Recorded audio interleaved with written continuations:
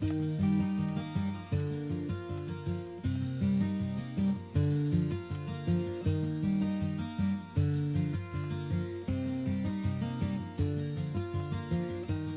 my love, took it down. I climbed a mountain and I turned around, and I saw my reflection in snow-covered hills till the landslide brought me down. Oh, mirror in the sky, what is love? Can it shine in my heart right above? Can I sail through the changing ocean tides? Can I handle the seasons of my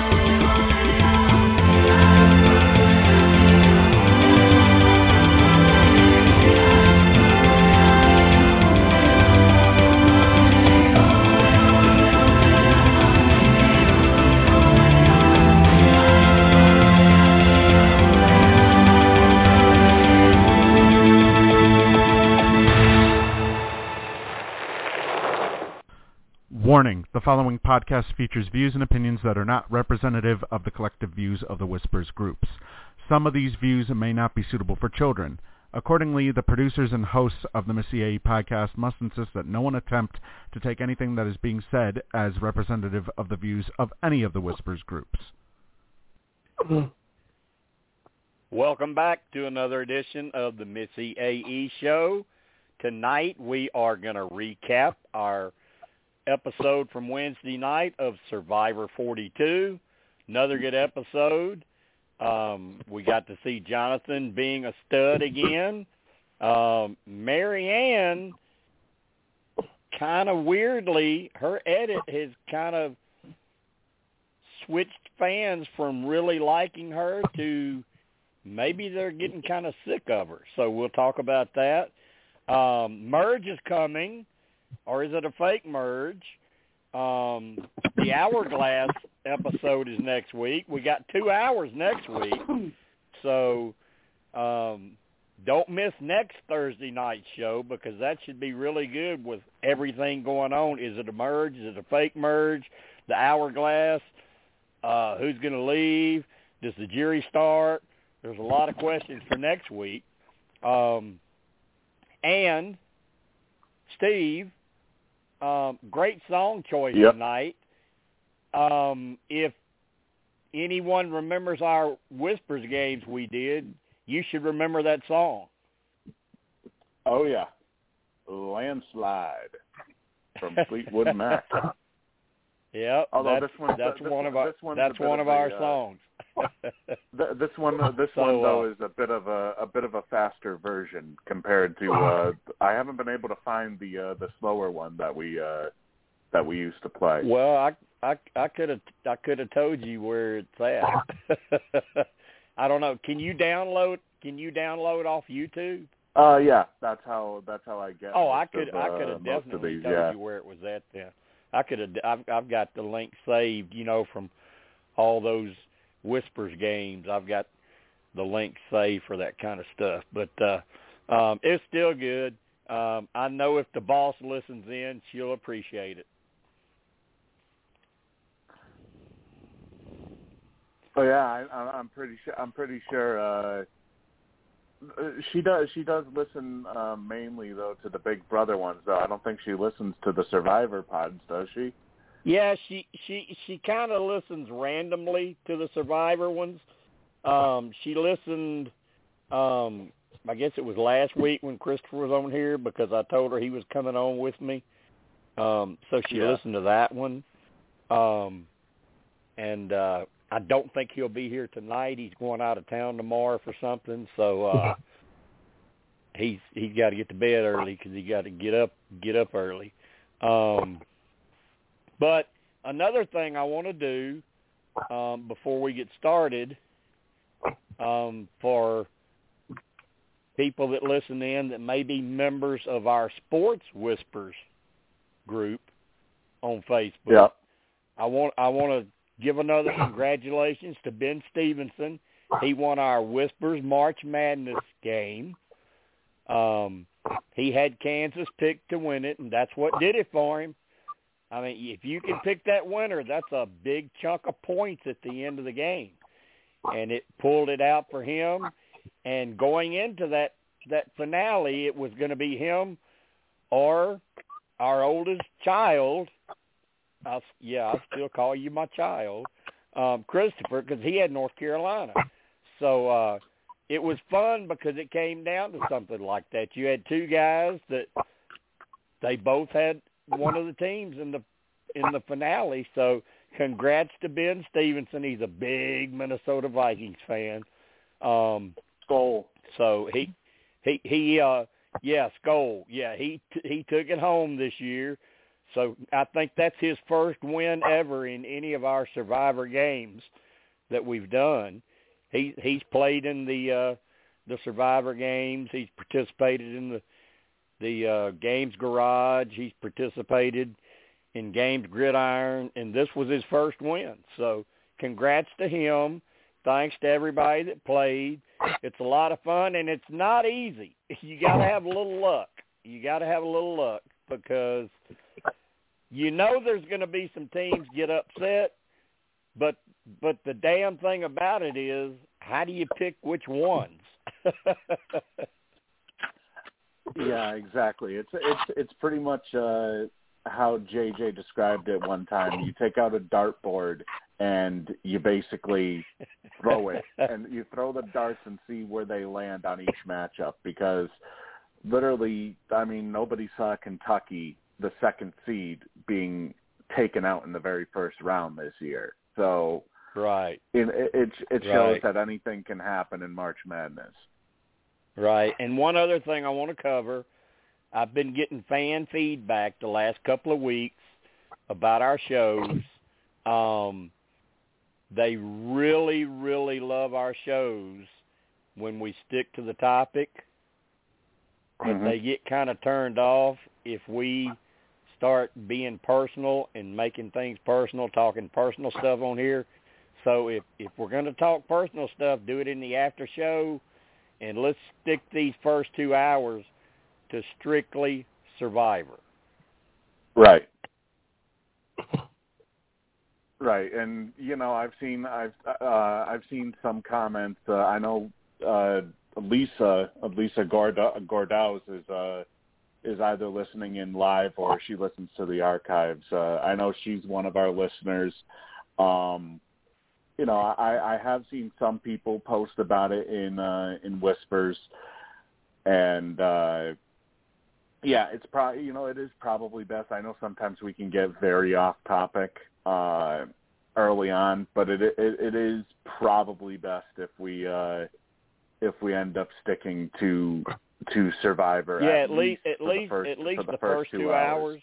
At least if you want to bring up off topic stuff, save it for the after show, and let's get in 2 good hours of Survivor, because that's what people come to listen to as far as Survivor. They want to come hear our recap, our thoughts, and it's not just me. They want to hear what everybody thinks. They want to hear, of course, if I'm going to do a spoiler or whatever, but they like hearing everybody's opinions and how we get everybody involved. So let's just do that for 2 hours, and if you want to talk something else, save it for the third hour, the after show, because after 2 hours, in all honesty, a lot of people are kind of, okay, that's freaking 2 hours. I'm going to turn it off now. 3 hours is like, if people listen to us for 3 hours, I love you to death.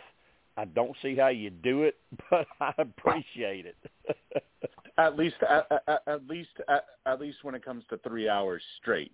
We don't mind if you split it between, a couple of listening sessions, but yeah, if you're listening to us for 3 hours straight, you're a diehard Whispers fan. Or right, and I have people that message me and tell me, hey, I love this. I listen to you guys at work, and I'm like, okay, I hope you don't get caught. Yeah, but whatever. But so let's at least the first 2 hours. We're gonna stick to Survivor, and any of the personal stuff.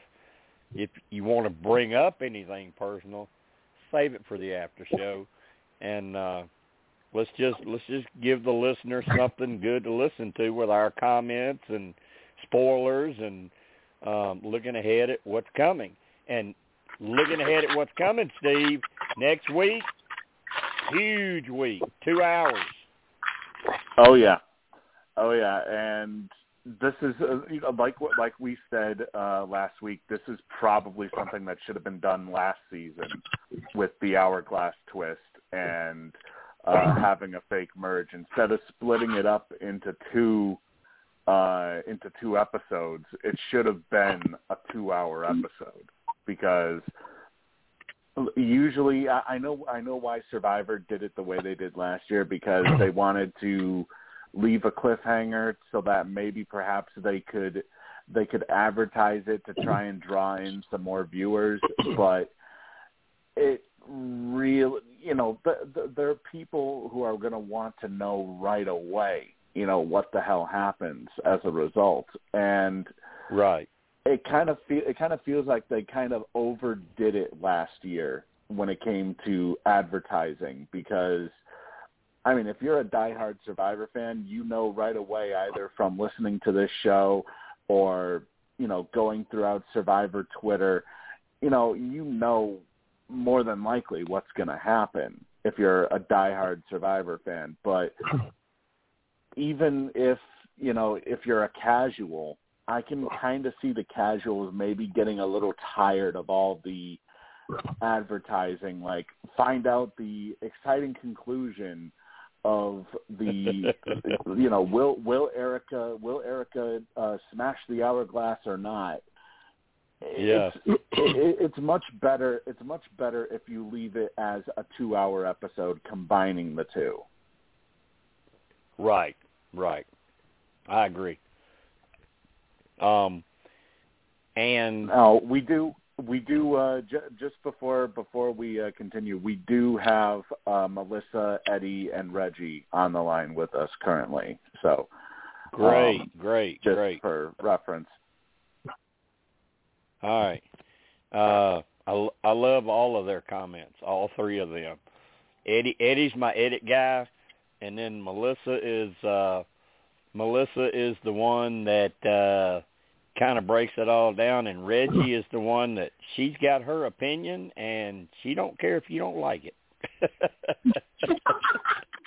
I try to be gentle. Come on now, y'all. And Reggie, I did see you pimping us out on Whispers today, posting the phone number. I appreciate that. Well, they're all sitting there chit-chatting about it. It's like, hello, come join, you know. And I had to throw in there, well, we've been discussing that, so. Yeah, it's like you see stuff posted in there and you think, well, we talked about that for 2 hours last week. Why don't you join us? Yeah, really, and that's what I said. Why don't y'all come on and you know, talk? Yeah.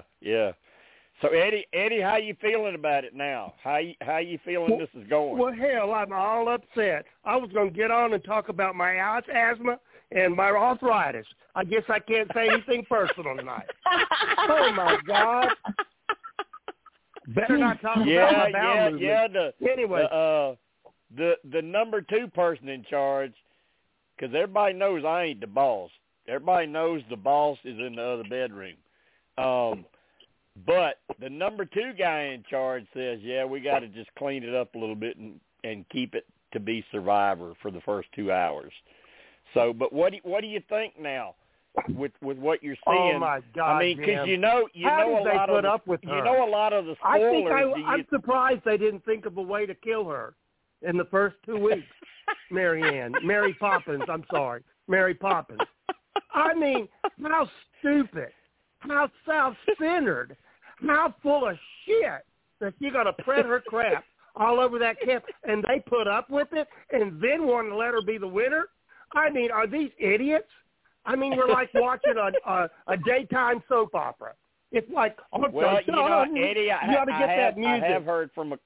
I have heard from a few fans that know what I've said about this season, and they've kind of told me, well, it sort of looks like Jeff's leading them to slaughter. It looks like Jeff's catering to her, and everyone's supposed to pick up on his vibes and hand her the crown. I mean, we need to add suspense music. Dun, dun, dun. I mean, what are they going? I mean, this is the most hokey soap opera they've ever done. I've got to go back and rewatch it because. Just think of the casting now. They're casting great characters with idiots to get people to watch. The thing about her, Eddie, is it started out so good, like everyone's going to love her, and she's an underdog, and she's so sweet. And now this week they turned it around to where they turned it completely around. The first week was Mary Poppins. I never liked her from the start. They turned it completely around this week to where you don't like her. I didn't like her from the first show. Oh, I didn't like her either. I did not like her. And then last night, I noticed last night the little... Do what? I said the 2 biggest opinions people both agree. Well, like last night during the phone calls I got during Survivor, I'm like, I only watch one thing every week, and then all hell broke loose last night. But I did see her dancing, you know, and I had it on low, and I thought, she was so phony and tried to, dominate. You hurt me. You need to do that different, blah, blah, blah. And I'm like, girl, grow up.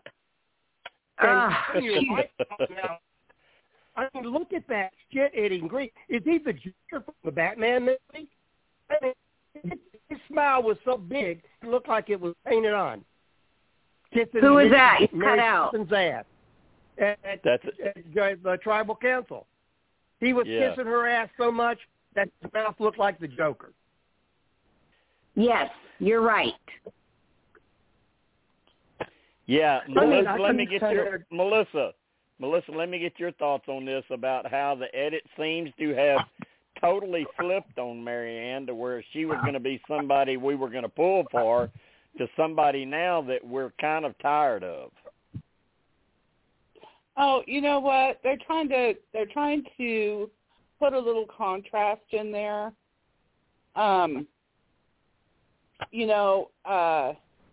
Playing the devil's advocate, if you will.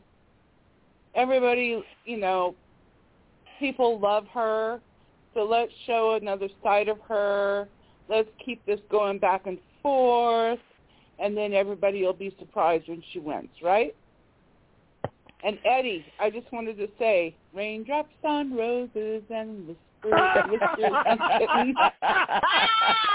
Oh, I'm giving you a standing ovation. If they did a finale, I swear they dress her up like Pollyanna with big old ponytail and a bushy sleeve shirt. Oh, my God, Melissa, that was awesome. I gave you a standing ovation.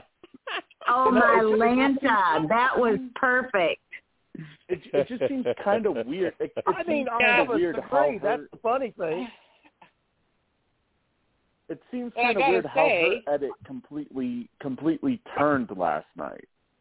It did. I mean, it totally flipped. It flipped. But not for long. That was an ugly episode for her, though. For somebody who's supposed to be seen as the winner, you don't get those kind of episodes. Well, here's the thing. The edit's going to get either nastier or better depending on what type of player you like, because before it's over, she's going to stab some of her friends in the back. So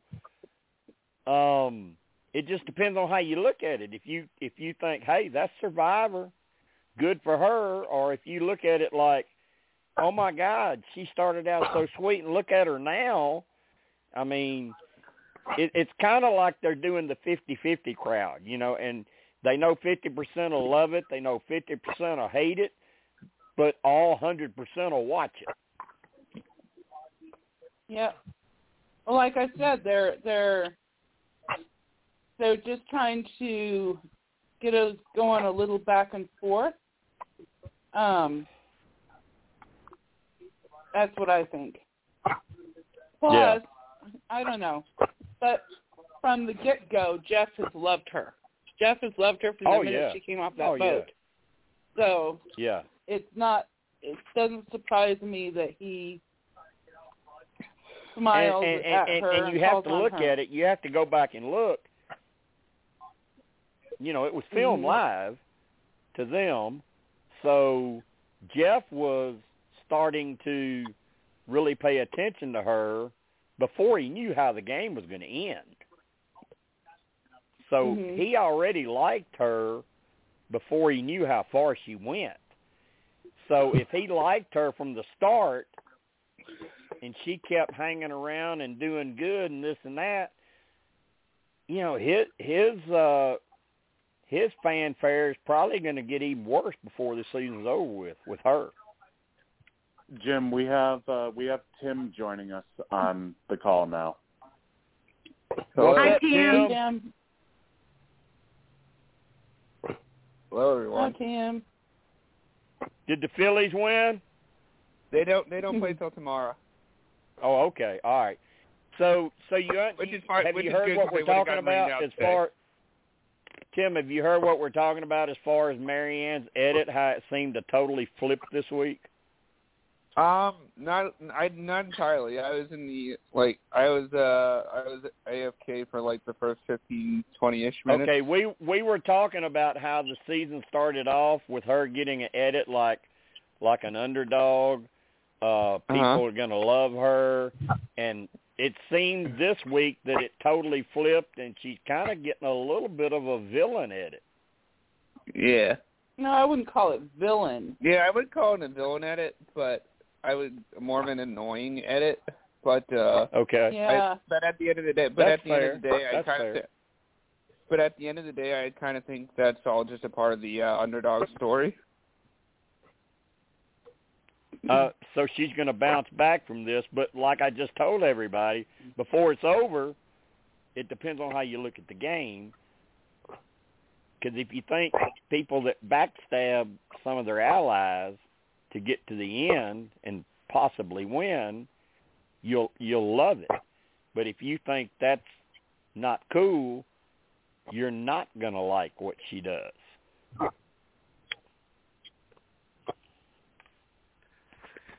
So, but was everybody happy that Daniel left? Yes. Yes. Yes. Thank God. Yeah, thank God. Thank God. And can I just say, in all my years of covering this show, I have never seen anyone do exit interviews that talked and talked and talked and talked and talked and even tried to take control of the interviews and ask the interviewer questions like he did today. I mean, he seemed like he loves to hear himself talk. He seemed a little out there from the pre-show and stuff. And I'll leave it at that. He did say his shoulder was worse than what they showed. I mean, it was knocked out of place for over an hour. And he did say the reason he was sitting out challenges was because before they go into each challenge, the doctor meets with all of them, and the doctor kept telling him that it's probably better you sit this out. So I know the doctors do consult with them, but, you know, it ultimately comes down to the player. You know, if I'm out there and they say, you probably need to sit this out, and I see something that I think I can probably help my tribe with, I'm still going to do it. I find it kind of interesting, though, that you know, everybody knows that out there on the island that, you know, whether or not he participated or not was based off of, you know, medical recommendation. And yet they made such a big deal of him back at camp going spearfishing. Yeah, he talked about that.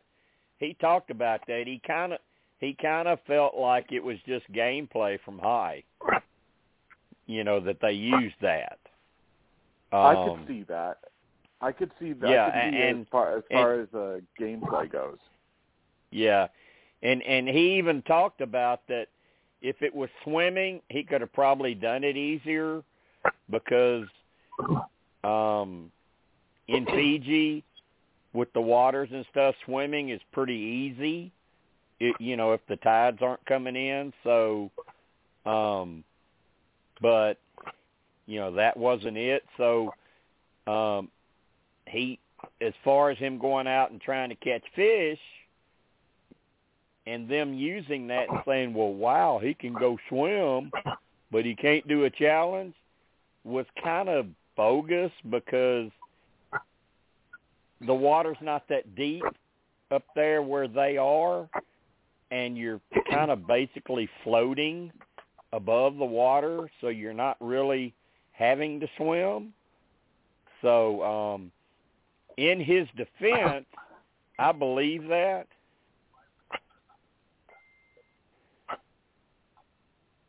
Steve, Yeah.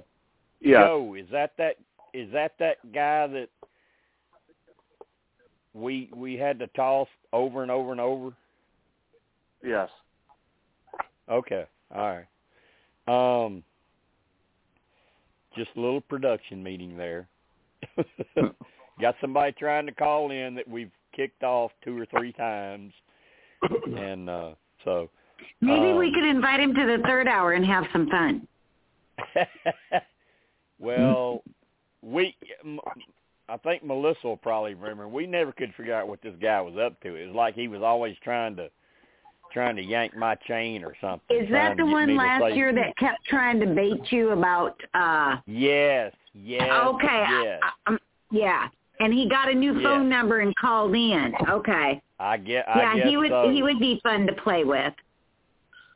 And he doesn't have a TV. He said he didn't have a yeah, TV. that's right, Melissa. You're right. Yeah, that's the funny thing. He didn't have a TV and didn't watch the shows, but he knew all about them. Yes, he reads a lot. I'll bet you he's in the Whispers group. He reads a lot. I don't know. I think he was just trying to get under my skin. I thought that from day one. I think he was trying to have you say something derogatory or racist, and then you'd have a lawsuit. Well, I don't do that, you know. I know you don't, but he was trying to bait you to where he'd make you angry. And we have the disclaimer play right before every show, so to protect us. But, yeah, he's not getting on. How do you know it's him? Steve's in the production room. He can see the numbers and know where they're coming from, so he knows. Oh, okay. Just thought I'd check. Then when he sees something, he lets me know, and we take care of it. Steve, I ain't been in that production room in over a year, have I? I think it's been more than a year. It probably has. Actually, I think it probably has. I just gave up. I gave up all production crap to him. I just come on and do my thing and let him handle the business. So, Eddie, tell me if you see this. Tell me if you see this. Marianne, Omar, and Jonathan sticking together at the merge and maybe pulling Romeo in, and that's how they all go so far? That's something, remember the second week you and I talked about that. How was she going to stay? Yeah, I totally agree with you. Something's got to happen to make her be able to get as far as she's going to get. Well, she's got the ultimate shield and the ultimate protector as long as Jonathan will stick with her. I mean, because look, I'm not normally somebody that toots the horn of players that just go on and dominate in challenges and stuff, but you cannot ignore how good this guy is. I agree. I mean, he's the ultimate caricature. If you were like the Army trying to get people to enlist, he's the ultimate person, the poster boy for Survivor. Yeah, I mean, we've seen guys in the past. We've seen Ozzy, we've seen Joe, we've seen Malcolm, we've seen Boston Rob, we've seen Parvati with the women. But this guy he just seems to be on a different level, doesn't he, Tim? I mean, is he the best we've ever seen at challenges? I wouldn't go there yet, but I think he's on that trajectory, I mean, Melissa. Yeah. He single-handedly wins things for his tribe. Well, I know. Look how Omar completely screwed that puzzle up. Completely. everybody thought that they were going to lose, but nope. Jonathan went in there, boom, done. He was going way too slow as well. It was. Oh my God. I don't think I've seen for somebody who is supposed to be specialized in puzzles. I don't think I've seen a slower puzzle person. And Eddie, awful. when you look at the edit, if you go back and look at players like Malcolm and Joe and Ozzy and Boston Rob, Jeff's edit of them and the way he acted, everyone was like, Jeff must be gay because he loves these guys. But Jonathan is not getting that edit. I mean, he gets a good edit, but it's not like Jeff is just fawning all over him. I agree. I mean, you're very sharp. It's unbelievable how he's doing it. And don't you think that's smart? Don't you think it's wise to do it that way instead of a host going nuts over some guy that's winning challenge after challenge after challenge? Isn't it better just to do it like they're doing it this year? I don't know. I mean, it looks well, like I mean, the fans can see it. The fans see it. Jonathan probably turned him down and didn't cave into all Jeff's stuff. So he's just like pouting in the corner because my pretty boy didn't like me. But Reggie, I mean, this guy's legit. I mean, he here's what comes to my mind when I see him. He's a winner. Too bad he didn't win and not Mary Poppins. Well, I guess he should have been able to build a fire. Yeah, you got to talk to him about that. He was probably worn out for carrying the whole thing on his shoulders, and the last time he was pooped. He probably had such a migraine from all that mouth and just yak, yak, yak, yak. I thought that was a good scene. I did see that last night. I did, too. I thought that was a good scene where he just was like, God, I've had enough of this. But I can't say anything, but, Lord, I've had enough of this. Yeah, I felt so bad for him. You can see him as he's sitting there. You can see the wheels turning in his head like, oh, my God, I just need to do anything to make sure I don't kill these two. I need to make sure I do anything to prevent myself from going off. I know he had to do a lot of praying, probably. Melissa, how high does he rank up on your list of all-time challenge players? I am going to say he's probably in my top 10 at least. Top 10? Wow. Well, not actually top 5. Yeah, top 5 that's maybe. better. That's better. Yeah. I was going to say 10's kind of harsh. But so looking ahead at next week,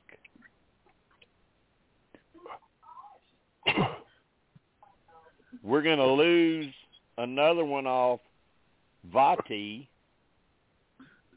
which would put them at 3. Taku at 4, Ika at 4, but we know with how this thing ends, everyone ain't going to stick loyal to who they were with. You know, like we mentioned earlier, you know, Marianne, Omar, and Jonathan go so deep, and Romeo goes so deep, but the other 3 on his Ika tribe don't. So you got to kind of look ahead and think, well, he shifts away and joins them, and then you look at Vati and you think, well, Mike goes real deep, so he must do the same thing. So it's going to be a crazy merge, isn't it, Eddie? Yeah. Oh God, yeah. It's out there. You're right. Steve, Jim, how do you see all that? Steve, how do you see all that playing out? Is it gonna have something to do with immunity wins or just social game? I think immunity will definitely play a part in it, especially if you're somebody like Jonathan, for example, with how big of a beast they've been building him up to be, from not just from showing him, but also from players commenting on him. Usually those kind of scenes that they put in sort of hint along something, towards the end of the game. That, okay, if they're commenting on him pre-merge about how much of a beast he is, that must mean that he's probably going to go on some sort of run down the line when it comes to immunity wins. Sort of like how Tony, when he won Winners at War, Tony kept talking about how he hasn't really been much of a beast in terms of challenge production, but his game is more of social and finding idols and making plays, making moves. But yet, then that season, you see him go on that huge immunity streak. So usually the editors, very early on, they try to put in some sort of a couple of hints in what footage makes air that could actually spell out something for potentially later on down the line. Now, one thing though, Jim, that I found, I kind of stumbled upon this last night when I was rewatching the Next Time on Survivor clip, and we remember we've mentioned who the victim of the hourglass twist would be, but we never mentioned who might get the hourglass. And that's interesting. and from the Next Time on Survivor preview, Roxroy actually, one of the confessionals he's giving, that backdrop doesn't look like any of the islands it doesn't look like the island that Ika is on. So yeah, but he just visited the island as well. But he's not it. Yeah, I was going to say, but they have had confessionals and stuff from players all season that didn't look like they were at the same camp from where they were. True. So True. Melissa brings up a good point. Melissa, you want to go into who you think it is? Lydia. Okay. And why do you Lydia, think it's... You think because we Lydia... talked about this, Jim? You think Lydia's the hourglass person and then gets voted out? How does that happen? I think that you said that. Didn't you? No, you said that she was the victim. No, I said Lydia was the hourglass boot. I said she was the hourglass boot. Oh, so she's leaving, so she can't win the hourglass or she'd be safe. Yeah, okay. I misunderstood, sorry. Okay, all right.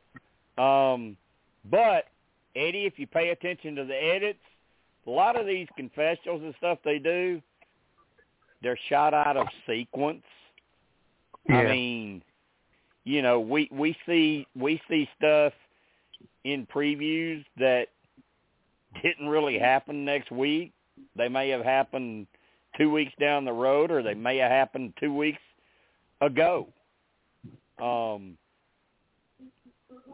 the screenshot of Roxroy is interesting because it does look like he's somewhere not at camp and he doesn't have his buff on, but they've done that before this season with other players where it looks like they're not at camp and without their buff. So are they being tricky with us, Eddie? or do you think it's Roxroy? I think Steve hit it on the nail with it. I couldn't figure it out. I was watching it last night and trying to see what you've told us and try to put it together, and I just had brain freeze, and I couldn't figure it out. They lead us all over the place with this edit, so I don't know what to trust what I say. It's all over the place. But, at least it made sense last night to some, At least they made it very entertaining, even though Marianne did her little pouty routine. I'm surprised they didn't put her in the corner on a timeout. But it's Jim, it's got me all over the place. I think, Steve, what you said is right. You would think that you could eliminate the other Vati people like Mike, High, and Chanel, because if they won, they try to somehow make sure Lydia was safe. So it's probably none of those three. So then you get to Lindsay, Jonathan, Omar, Marianne, Romeo, Tori, Drea, or Roxroy. I think it's going to be Marianne. Oh, my God. If she... No. That would you're just wrong. piss fans off. That would just piss fans off. Yeah, you're wrong. Was her that... You're wrong. If the information that I have is correct, you're wrong. I was told, or unless who I told was winning is wrong, I was told this season the hourglass person did not win the game. Well, thank God for that. So either it's not Marianne or Marianne don't win. And I'm pretty sure she wins. And I mean, don't forget, we did have a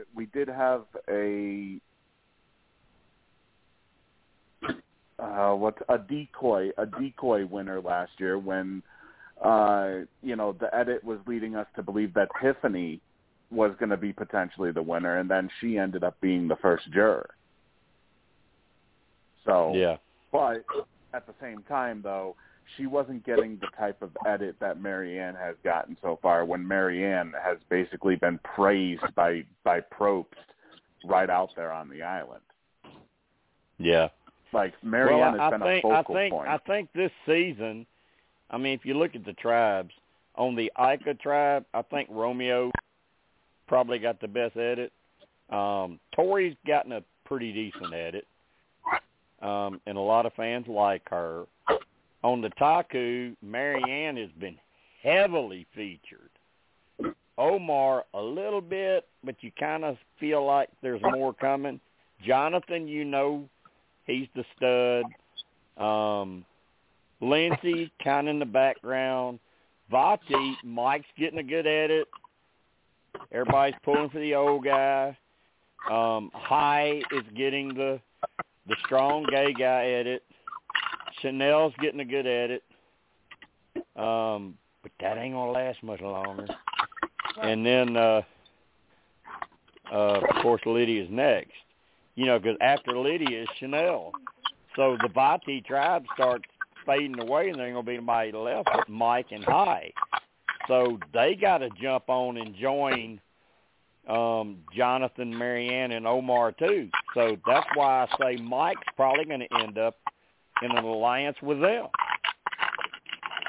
Can you see that playing out that way, Melissa?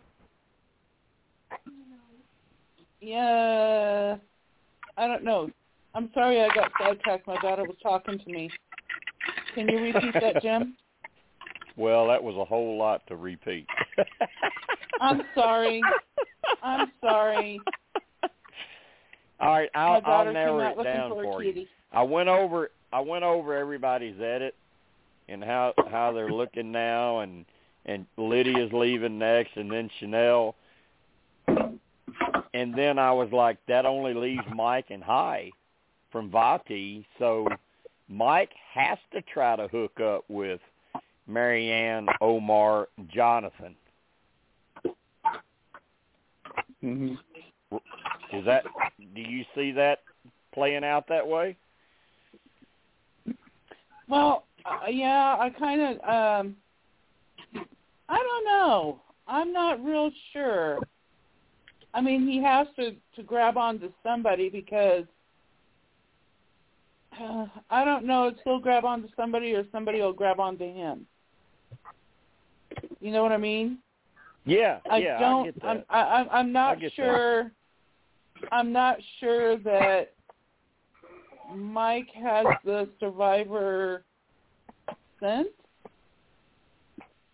to try to reach out and grab on. I just don't see it. I think somebody will grab onto him. So you think it may be more of a situation where a few players that are together say, let's pull him in, and that gives us an extra vote. Exactly. Okay. All right. Yep.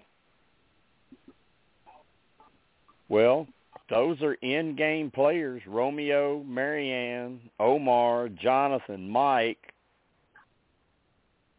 and Mary Poppins. I mean, when you bring it the other direction, it doesn't make sense for Mike and High to latch on with any of the ICA members because, you know, if you take a look at them, you know, matching up with somebody like Roxroy, you know, Roxroy doesn't really seem like the type of person who would really gel well with Mike or High. Well, you see, know, the thing about it, after the merge, after the merge, and Chanel and Lydia are gone, Roxroy and Tori are the next two. So there's going to be nobody left on Ica except Romeo and Drea. And then pretty much Drea leaves real soon.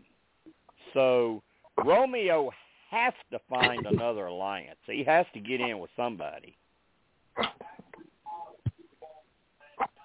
For him to make final three, he has to get in with somebody, and I will tell you, he's gonna win a few challenges too. That's surprising. I didn't hard think he was going to be a challenge person. Well, I don't think Romeo even has any connections with anybody else either. But you know, Tim, the thing is, 90% of the time on Survivor, we say it comes down to a damn puzzle. So he may be good at that. He may be good at that. That's very true. That's very true. I was going to say, it's got to be something that, because I can't imagine Jonathan not easting through and winning. So it has to be some kind of a puzzle thing because he's not a puzzle guy. Or maybe endurance. Maybe it's endurance. Well, if it's endurance, I'd still put my money on Jonathan. Yeah, me too. Well, if Jonathan's having to stand on little pegs on wood, I don't know. Romeo might beat him. He's a peg already. I don't know. I just, you know, this is kind of the first season I've ever seen a guy that was as good as him in challenges that I really got behind and I really liked, because he seems like a great guy, and he's just trying to carry his tribe as far as he can. He's not trying to it doesn't look like he's out there trying to make a name for himself, you know, like some of these other people did, you know, like Ozzy and Joe and Malcolm. You know, it was all about them and look at me, look at me, look at me. He don't seem that type. I'd love to see him and Poverty play together. Oh, that would be awesome. That would be awesome. Wouldn't that be amazing? Oh, my God, yes. Yes. Oh. It would be amazing Then JJ could legitimately ask me every week, does Poverty win? Well, the thing is because now everybody knows Poverty's game. They see Jonathan beasting. I don't see them lasting. they're going to be out. I mean, I don't think that the rest of the crew would allow them to get very far, to be honest. Yeah. Maybe, but I don't know. It'd be a hell of a scene, though, if they did it. Yeah, I'll tell you one thing. I didn't include her, but you got to throw Lindsay into that too, because, I mean, let me count them. 1, 2, 3, 4. 4 of the final 6 are from Taku. All 4 of them make final 6. So they obviously stick together.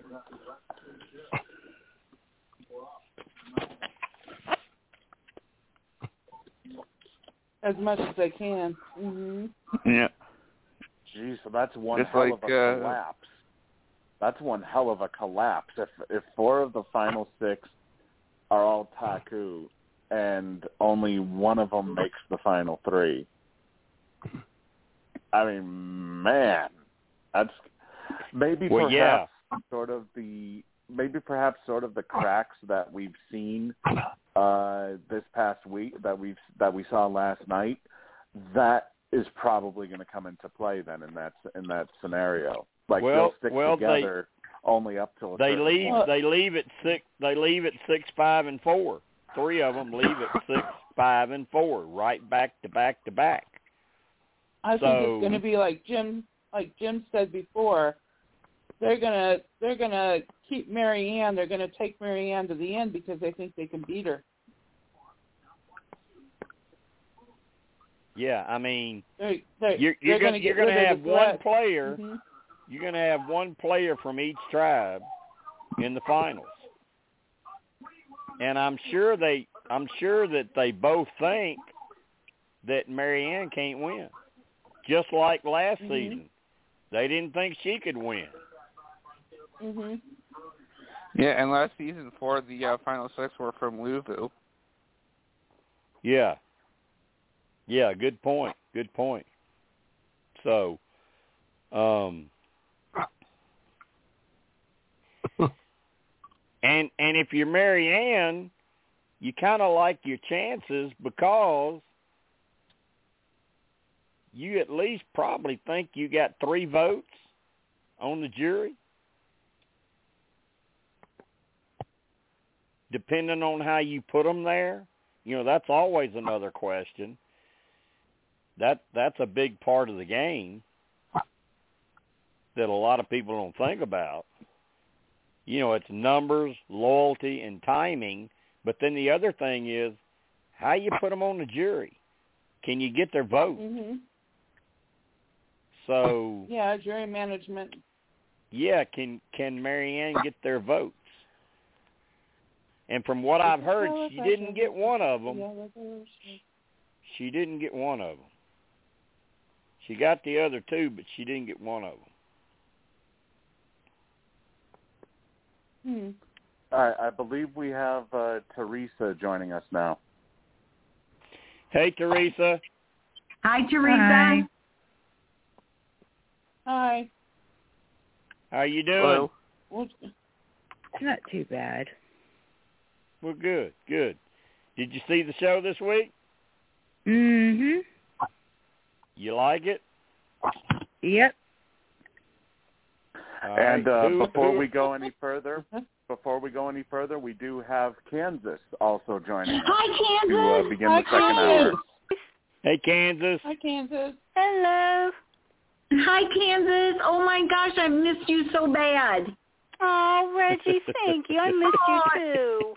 I'm going to start crying. I'm so happy. Oh, girlfriend, when I called last week, I called late last week, and you were just long gone. Well, I know, and then on the post, I go, oh, my God, Kansas, friend me, do something. You made me feel so nice, Reggie. Thank you. Yeah, because I know. Reggie, we've been trying to get Kansas in Whispers for like 5 years now. Yeah, Kansas isn't even on the gossip book, so. Hi, Teresa. Hi, Kansas. Yeah. 3 weeks ago, I was in Branson. 2 weeks ago, I was in Illinois. Last week, nice. I made it on here, but couldn't keep my eyes open. So. Did you get to check out any good music out in Branson? Not too much. We when you have a turtler, it's kind of hard to do a lot of things other than like Silver Dollar City. Oh, yeah. But that trip was all about her, so that's cool, sure. Absolutely. Getting to celebrate her 3rd birthday. Oh, how nice.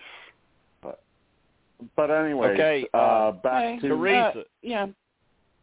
Wait a minute, Steve. Go ahead, Steve. I was going to say back to Survivor, but I think you were about to jump on. Yeah, that's Jim. what I was going to do. Teresa. That's my name. Don't wear it out. This week's episode, we've discussed earlier.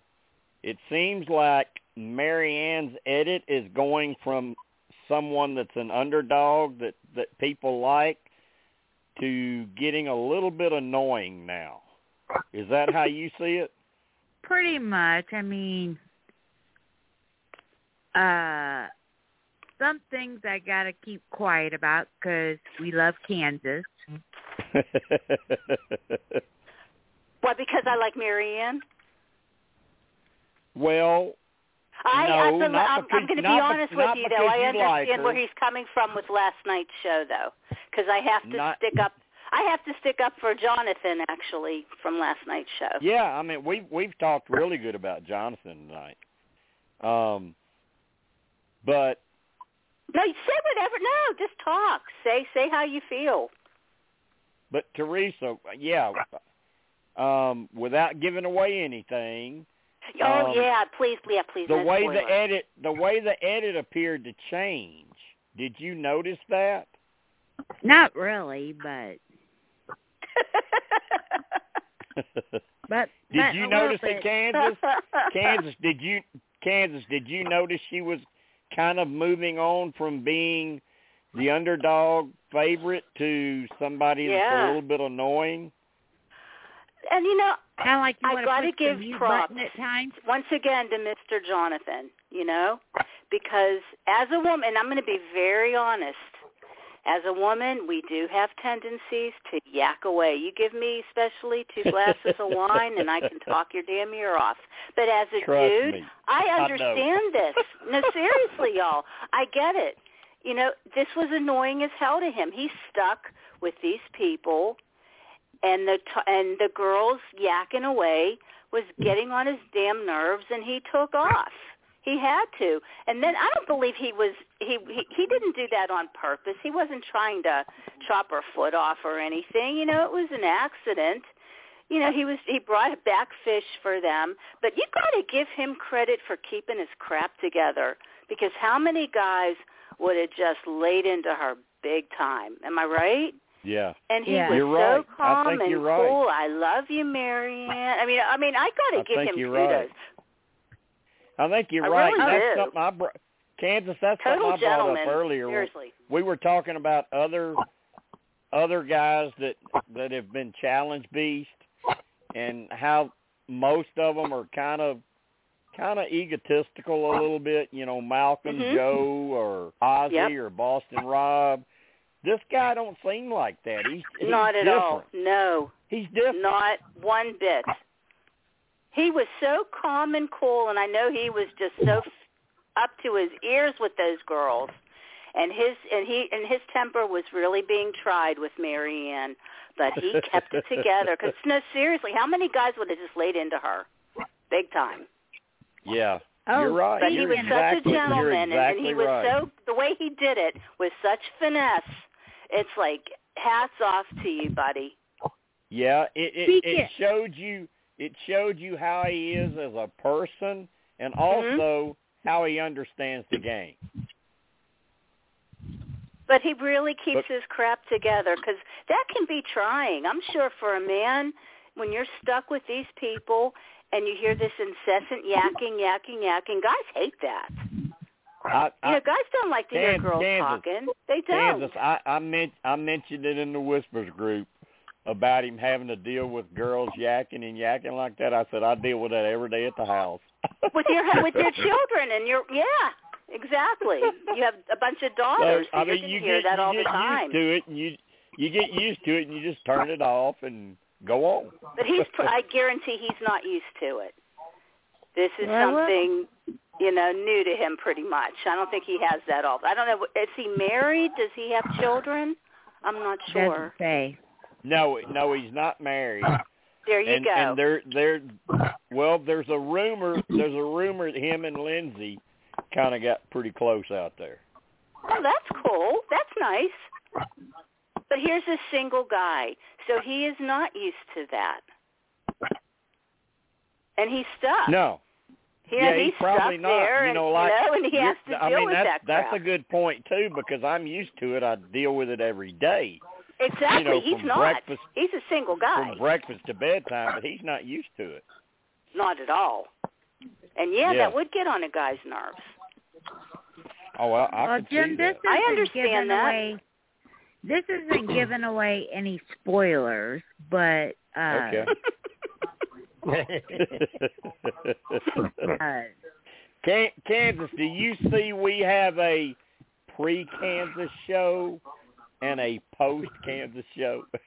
I try so hard to give y'all enough time because I waited like an hour. You gave us plenty. So you had time to, Yeah, you did. But if you were still in the middle of something, I would always call back. I would always I would mute it, or I would just mute the phone and just come back. This actually isn't really a spoiler, but I was just going to ask, just out of curiosity, from what he's heard, is there going to be a family visit this time?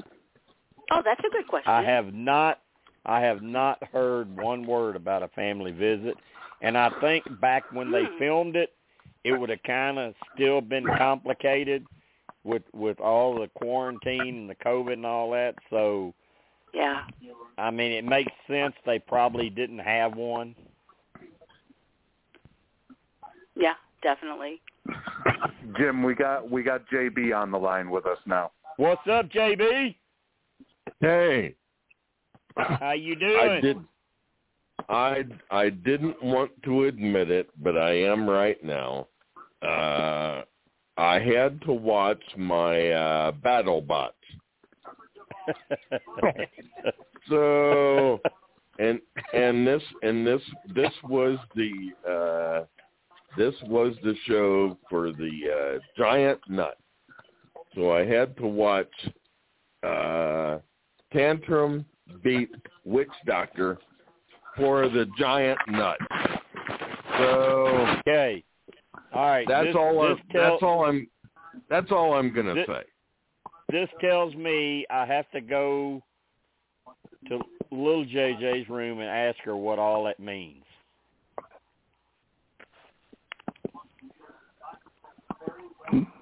I'll just give little JJ my telephone number and we can text each other. I have no idea what all that is. Steve, do you know what? Steve, do you know what all that is? No, I don't, but it sounds kinky. Oh. The giant nut. Get that picture out of my head, Steve. Oh my God, Tim's face is turning red now because Steve said it was kinky. Uh-oh. I'm just walking away slowly from this conversation. I am walking away. I'm just saying, you mentioned a giant nut, and, certain people are going to think certain things. Yeah, exactly. Steve, you're Boy, not helping. Steve, you're not helping. I'm not Maddie. saying anything. All I'm going to say is the only way to describe that is in a therapist's office with dolls.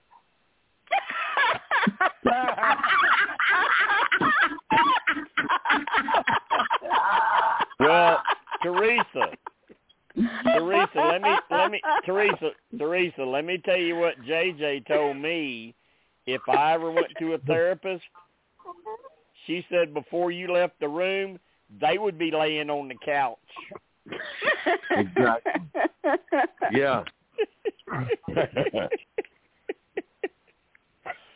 So, oh wow. Yeah. Well, so I'm already Kansas, tell me now, looking at next week, you know there's either a merge or a fake merge coming, and you know the hourglass is coming. So what are you looking for next week? I have no idea, truly. I have no idea what to expect. I'm so confused. I hate the idea of this fake merge stuff. I mean, why bother? It's so stupid. Well, I will say this. I read an article today that basically said that Survivor has made history because it's the first time where a merge or fake merge or whatever you want to call this crap is going to have an even amount of original tribes. Yeah, right now it's 4-4-4. Yeah. It just doesn't make any sense. Why do something dumb like that? I don't think it's ever happened before that it was an even number. This is so weird. Not necessary. This isn't on Survivor 42, but it's Survivor in general. But I wonder how sometimes I was thinking about this last night, I wonder how season 40 would have been if it hadn't been for the edge of extinction. Well, that was a horrible twist. Mm-hmm. So, and one thing I think we can all look forward to, you know, they filmed this stuff in 2-season cycles. So players from 42 have not seen what happened in 41 yet. But now both players from 41, 42, and all future players have seen this stupid little thing where they have to go recite these stupid little lines about eating a potato or whatever. So that will be gone. Good. Well, hallelujah. I'll be happy when. I mean, that was one of the things I asked last night on Twitter. How does anybody think she got a potato? Where did potato come from? It's just so stupid. Well, they all knew that she was talking in her phrase. But, I mean, would that not send up, like, little red flags to you? Like, what the hell? Are you talking? Yeah, what are you talking about? Yeah. Well, it's Mary Ann. They just think she's dingy. Wouldn't it make you wonder? No, it's Mary Ann. They don't listen. Oh, you never know though. There might be a little potato farm on the Ica island. If I was on 43 and I started to hear some random bull crap, I'd probably be like, somebody might be having something that, I mean, it's right next to the weed farm. Figure that out. Yeah. But I did see an interesting tweet by Randy Bailey. Oh God! All his tweets. Oh man. He said something along the lines of, all you have to do is have an interesting story and you'll get airtime versus threatening to throw the rice in the fire. Well, I think you get airtime for threatening to throw the rice in the fire too. but he's halfway right because if you got a good storyline, you're gonna get airtime. But someone threatening to throw the rice in the fire, that's gonna get airtime too. Yeah, and especially when someone actually does it. I mean, we can go back to looking at how crazy Brandon Hance acted. Oh, and really? He got airtime. He got airtime. Yeah, in a very bad way. Yeah. I got one thing and let's to not say forget about that. Jatia doing it too. Who? Yeah. Jatia. But I do got one thing to say. We don't talk about Brandon. Even his dad was so cuckoo. When he came, when they had the family visit and he was making all those threats. It was like, who the hell do you think you are? You're talking about Remember that? Sean? He was threatening players. Kansas, you're talking about Sean? Yeah. Yeah. When he did the family visit when Brandon was on. And he was making threats. Trust me, I know that whole family. It's I think the best word to say is they're different. No shit. Ugh. Well, I know and, after Brandon Hance. Kansas, I thought Willie was the sanest one of the bunch until he went in the Big Brother house. What's he done recently? I thought he was too. Oh God. Well, I can tell you what they've done recently. Sean's tried to contact me on Facebook about something that would involve money, and I told my mods about it. I guess Russell just keeps sending these guys to me to see what I'll do, because Willie tried it. Now he's tried it. To Brandon's credit, he's never tried it. Brandon's always been utmost respectful to me. Yes, sir. No, sir. Thank you. He has always been nothing but respectful. But the others, I mean, Sean, Russell, Willie, it's like they always looking for a handout. Wow.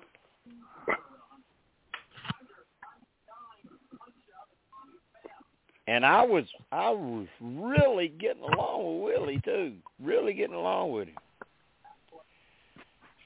He's got a gambling problem though. Oh, there you go. So I remember with Willie, he played Gabe's Gridiron one season, if I'm not mistaken. Yeah. I mean, me and Willie was tight. We got along good. And then that gambling, it was too much, man. It was too much. If you're winning, it's great, but if you're losing, it's bad.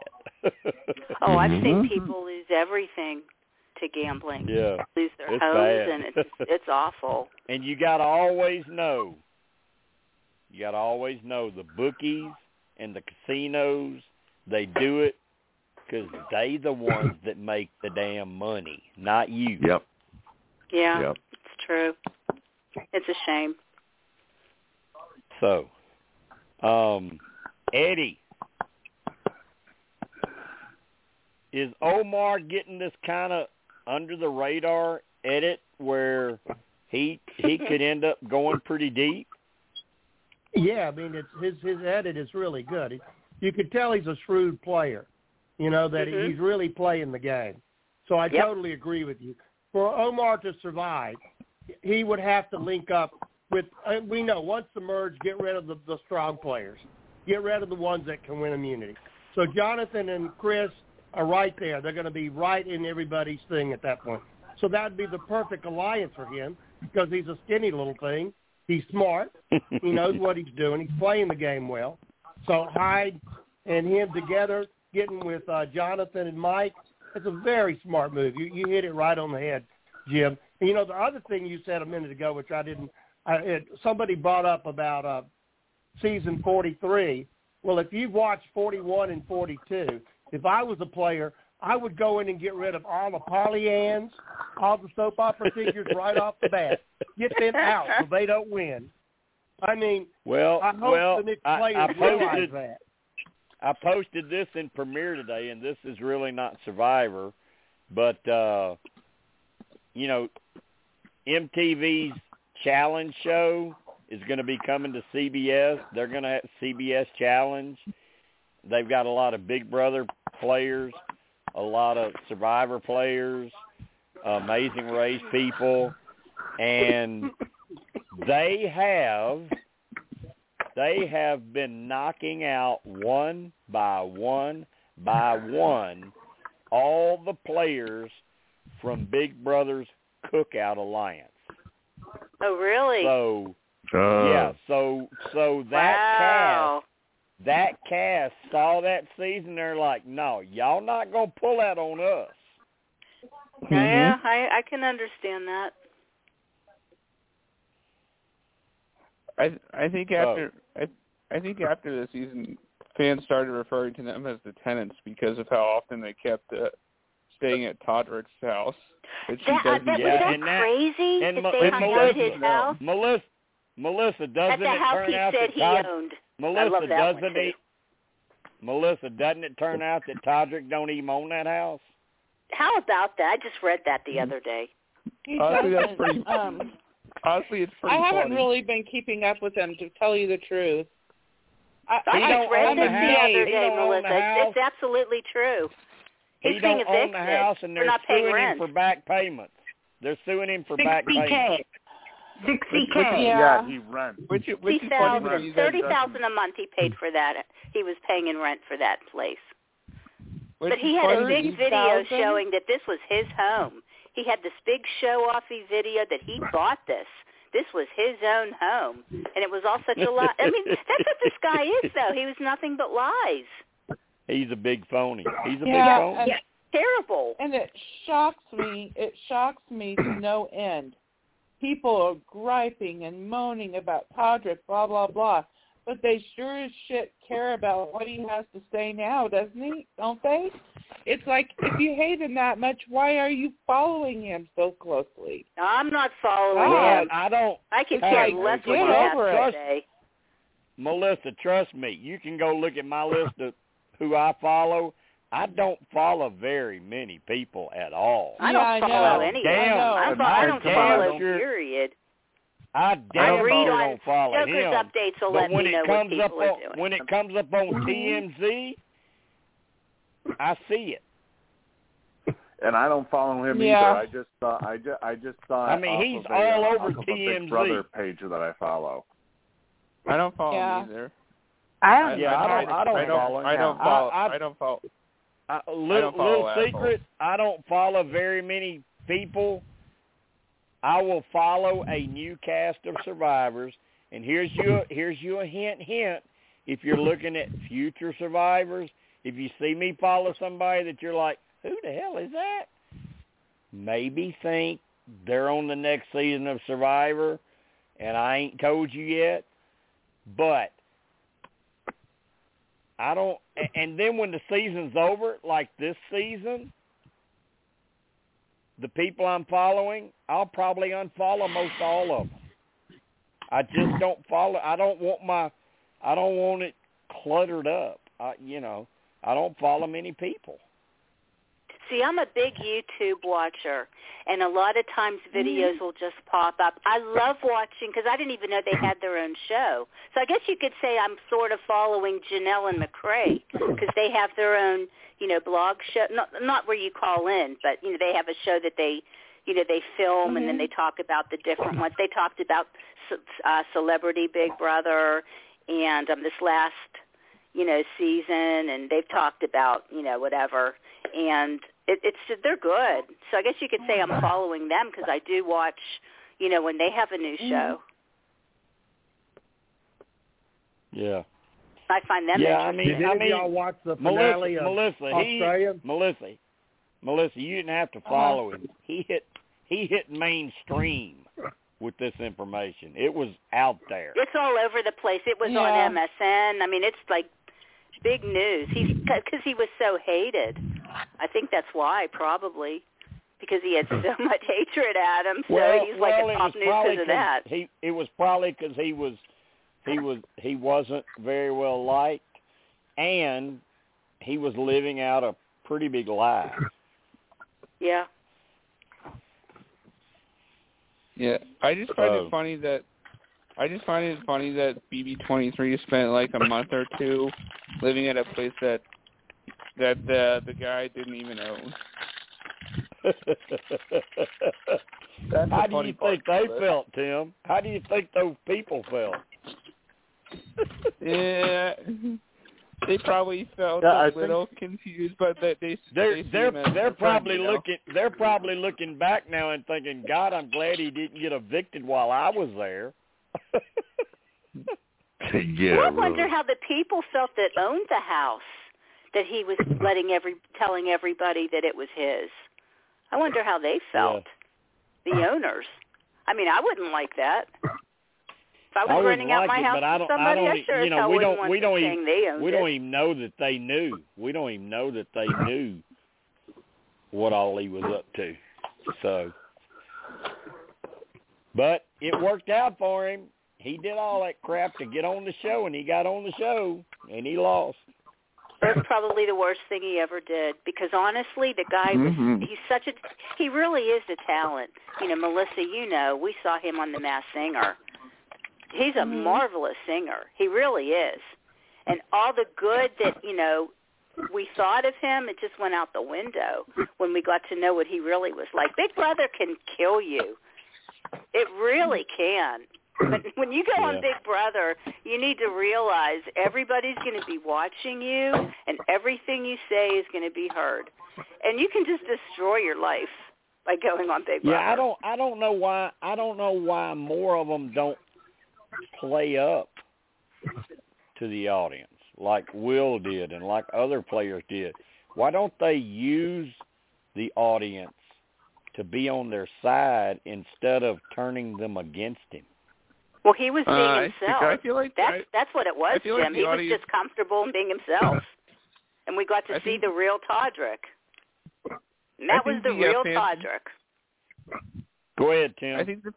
I think the fans generally see through people trying to play to the cameras. Yeah. But they get comfortable, Jim. They start forgetting that the cameras are even on them. I don't think I'd ever forget that. I'd always know my wife was watching me. Which is smart. Which is a good thing to do. Let's see. I better watch what I say. Yeah. I'd always know my wife in whispers was watching me, so I would be careful. Eddie, let me ask you a question about this edit, because Tori seems to be getting mixed reviews. A lot of fans love her. Really? But there's some that don't. Yeah, there's some that don't like her. Yeah. So why do you think that is? What's the deal with Tori, Eddie? I think she's a good player. I mean, I think she's playing the best she can with what she's got.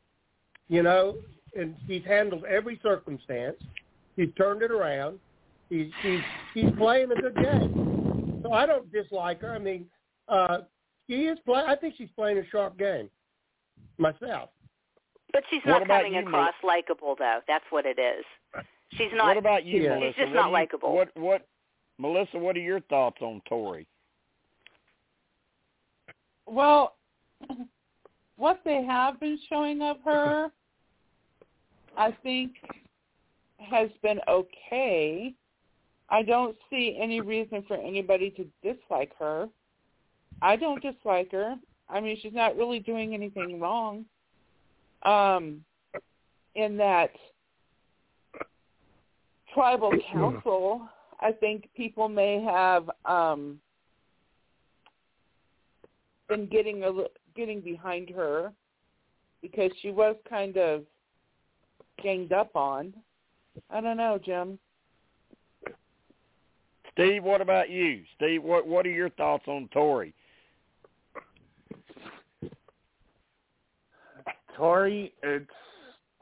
I mean, I can kind of see why it's kind of 50-50 with her because of the fact that maybe people may not like her certain style of gameplay because of that whole mess that she got herself into with Swati last week, or last week.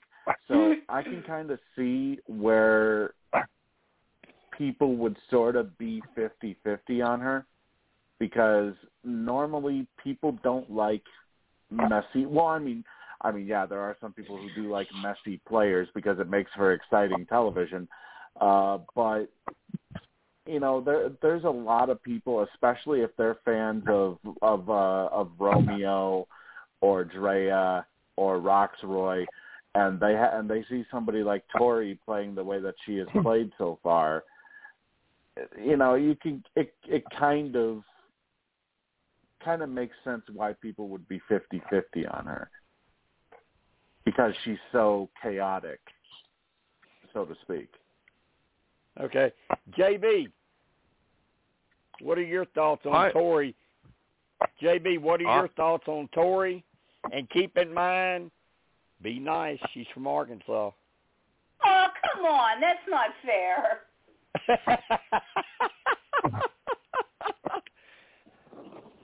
Well, we haven't had anybody from Arkansas on there since Natalie White won.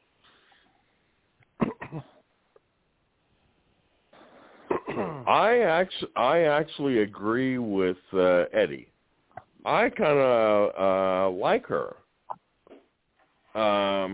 One person that really got on my nerves last night was Omar.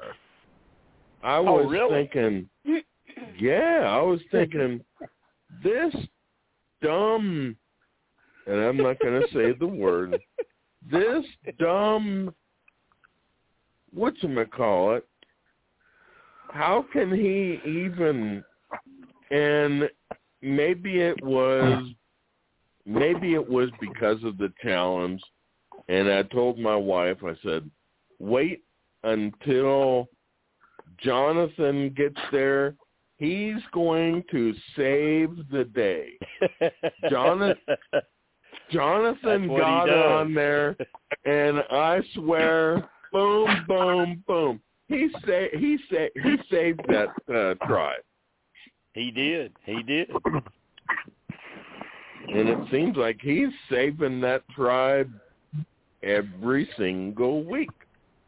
Well, I mean, if you want to keep winning, or at least coming in second, while you've got tribes, you sure don't want him gone. Yeah, exactly. Because he's doing it. He's doing it for him. Teresa, what do you think about Tori? Well, I mean, I like Tori, but it's like after the first episode, she's kind of faded in the background. That's true.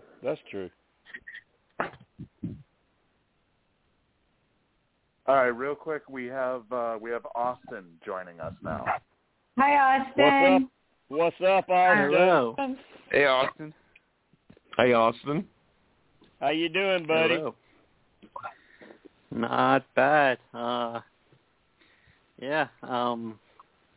was supposed to be here a bit earlier, but then I just got calls into work. But yeah, I'm happy to be here. It was a bit of a rough night, but I figured this would be a great way to end it.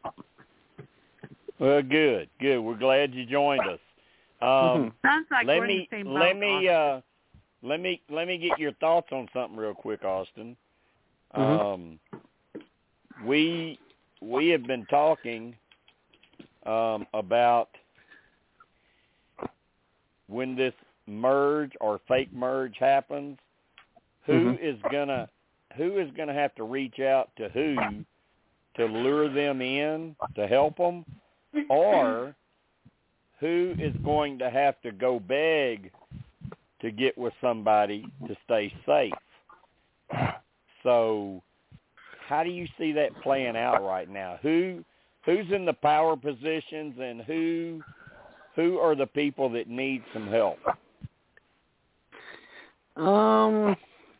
It's really hard to say until like we see what happens. Like I think it'll be interesting to see how Marianne adapts to everyone, because like early on she was getting a really strong edit, but then as you see like this past episode, she was annoying Jonathan, so it'll be interesting to see if like how people. You are my son from another mother, because I said the same thing, Austin. I've been telling people all night she was getting the golden child edit, and this week it totally flipped. Oh yeah. And I wasn't even listening into what you're saying, so that was I know, that's what I'm saying. That's what I'm saying. But and then as for like power positions, I mean, it really feels like right now, at least, I think Drea and Romeo, they look like they're two people who are, I think, out of everyone who I can think of off the top of my head, I think they've been in the biggest power position overall so far. So I think if they can pull in some numbers from other tribes, I think they could do some damage, especially with how many cracks there are in other tribes that are able to be exploited. But again, when all tribes come in with even numbers, it's really anyone's game. Everybody might want to stick together, and it might just be a scramble to who can pull who over, or who just wants to jump ship. Do you think going into this merge or fake merge or whatever, that Jonathan could continue to be such a big shield for Marianne, Omar, and Lindsay that they end up doing some damage? Yeah, I think so. It's really interesting because like there's, aside from Jonathan, like there's not that many like really big physical threats. So the three other Taku people, they might not, like, I mean, depends on like how like they're integrating socially or strategically. Right. They might just fall through. They might just fall into the background, and they might be the people might be like focused on trying to get Jonathan out, and then say he goes on the immunity run. They might be like, okay, like maybe let's see who's the biggest threat on another tribe, for example. So they might not even think of one of the other three so far. Right. And Tim, when they get out to the individual immunities and stuff, they've seen this guy in the tribal immunities, so they know how good he is. They know he's going to be such a huge threat. So for Jonathan's game, doesn't he have to figure out a way to get in an alliance and be very social in case he does not win a challenge? Absolutely, and that's the downfall of being a challenge beast. You have to absolutely make sure your social game is on point, and then you have alliances cover you when you do finally lose. Yeah, because JB, that's inevitable, isn't it? Nobody's going to win every week. Nobody's going to win every challenge. Yeah. They're gonna throw in puzzles. They're gonna throw in water. They're gonna throw in endurance. They're gonna throw stuff in where you're not gonna win every week. So he has to be in the numbers, or have a social game to survive. And I can see him when they get with this fake merge, even the merge, I can see him hooking up with that would be strong. Mike's older, but he's still physical. He's still a good player. Mm-hmm. Okay, on that happy note, I'm leaving, y'all. Hey, okay. Okay, Reggie. Glad you came on. All right. Bye-bye, y'all. Bye, Reggie. Good night, Reggie. But Eddie, doesn't a I mean, I think that's a mistake a lot of physical players make that can win challenges. You can't win them all. Nobody ever has. You're going to lose a few here and there. Yeah. So you better have numbers or a social game, or they're going to take you out, right? Definitely. Yeah. Yeah, closest anyone came to winning all the challenges was Ozzy. Yeah. Because Ozzy won 5 out of 6. And he could climb trees. Yeah, and get them coconuts. And he can do porno movies. Yeah. Yeah, right. Yeah, I not too long ago watched Game Changers again, and I was telling Steve he was a total douche when he got voted out. Well, you know, Survivor fame can do that to you. Is that the season he had to get voted out 3 times before he was gone? No, that was South. No, that was South Pacific. I thought he was his douchiest on South Pacific. I mean, that was the most blatant of all time Jeff Probst manipulation, was when Ozzy had to get voted out 3 times. Yeah. I mean, how many chances do you get? And the sad thing is, I thought when you snub the torch, your game is over. Yeah. And the sad thing is, if he had made it to the finals, Ozzy would have won that season because the jury was mostly Swati.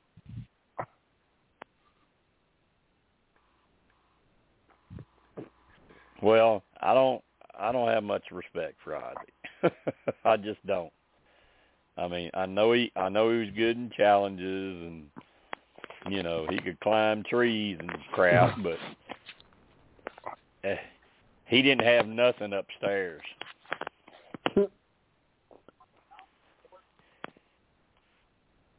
So. And you could tell he was, in all 3 of the times that he was on the jury, you could tell he was bitter all 3 times. Well, of course. Oh, yeah. That's his ego. That's what I was talking about earlier, the difference between players like Malcolm, Joe, Ozzy, and Jonathan. Jonathan don't seem to have that ego. Jonathan just seemed to be like a good guy trying to help carry his tribe. It ain't it don't look like to him that it's about him. Just comes natural to him. Yeah, and Ozzy had a grudge against Sharif for blindsiding him for damn near 10 years. Yeah. At least. Yeah.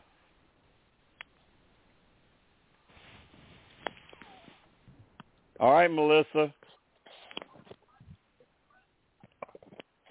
Chanel. Drea.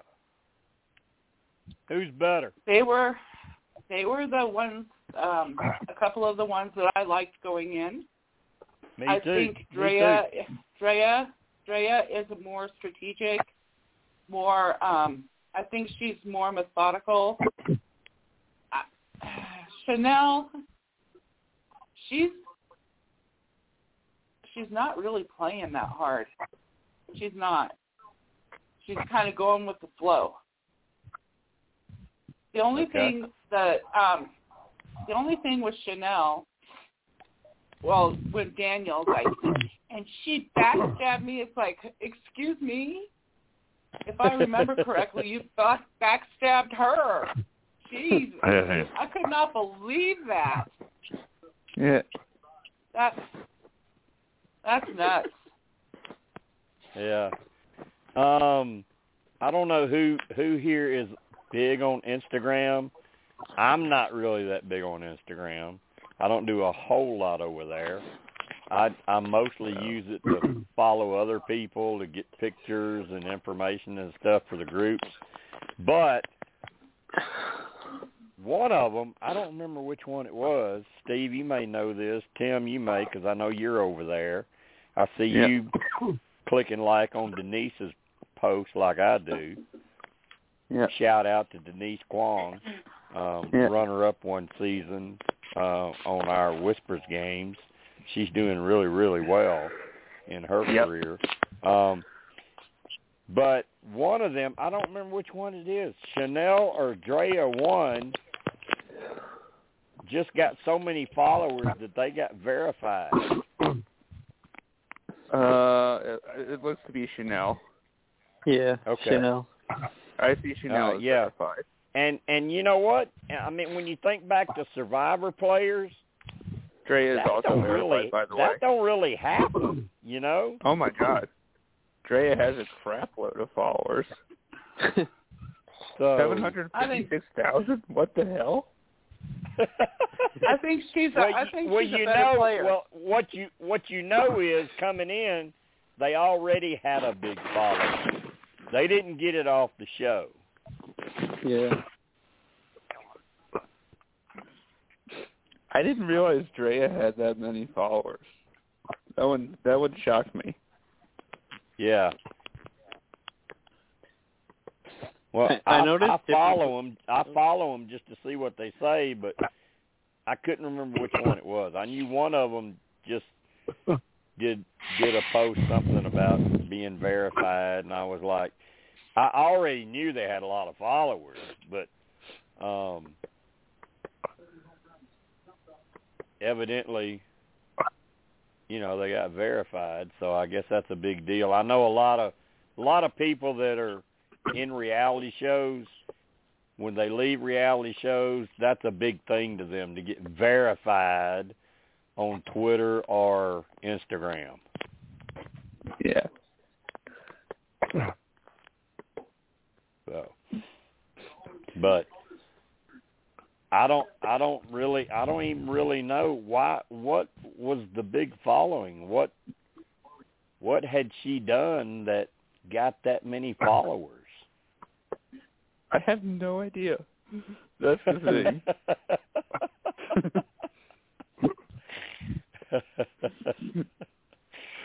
Yeah, I don't even care to get followers.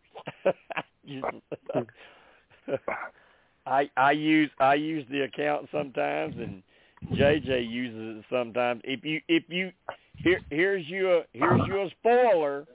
If you see a Raiders or Parvati post, click like. She did it.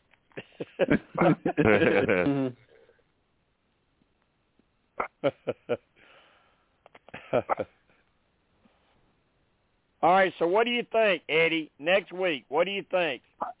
Regular merge or fake merge? Fake merge. All right, Steve, what do you think? Regular or fake? I think we'll have a repeat of last year, where they'll do the merge, they'll have a challenge, and basically I guess you could technically call it a real merge, except the difference is, the person who actually won immunity didn't really win immunity. Okay. Because of the hourglass. And I hate that. I hate that twist. Yeah. I think if you win, you should win. Yeah, me too. Yeah. Like that just like what do you think, Kansas? You think we're gonna have a real merge or a fake merge? Because from what you were saying earlier, I would say definitely a fake merge that I hate. Melissa, what do you think? Probably a fake. JB, what do you think? I agree with Steve. You could call it a fake merge. You could call it a real merge. To me, I would call it a real merge, even though things didn't go the way a real merge used to go. Okay, all right. Teresa, what do you think? Real, fake? Ditto. All right. Austin, what do you think? We're getting a real merge, or it's going to be one of those fake ones because of the hourglass? Yeah, like even in the I was mentioning in the live chat, like the preview for this week's episode was kind of like similar because like Roxroy, I think, was the one who said to Jeff, was like, "Oh, we're merged," and Jeff was like, "Oh, not exactly." And then like the last season they did that. It was like pretty much the same thing. It's like, we're merged, and then Jeff said, "Did I say merged or something like that?" But like, yeah, it's like JB said, it is technically like if like they're all voting together in the sense only half of them get the feast, but like it is still technically a merge. It's just a very convoluted way of going about doing it. So Eddie, you think what we're going to have is another situation where it looks like they're merging. Somebody leaves for the hourglass, and they break the hourglass, and all of a sudden you find out, well, your team lost when you really won, and our team won when we really lost. Yep. If I were on the team that got screwed by that twist, I would have let it to Jeff like Danny did. I would too. I respected him for saying what he said. What about you, Melissa? You think that's what's going to happen? You think it's going to be another one of, like last season, where it looks like there's a merge, but yet they break down into like two different teams, and the winners end up losing and the losers end up winning? Probably. I could see that happening. Yep. I mean, Steve, it's a 2-cycle thing. They filmed 2 seasons back to back. They wouldn't know what happened with 41, so they could pull this off again, right? Oh yeah, they definitely could.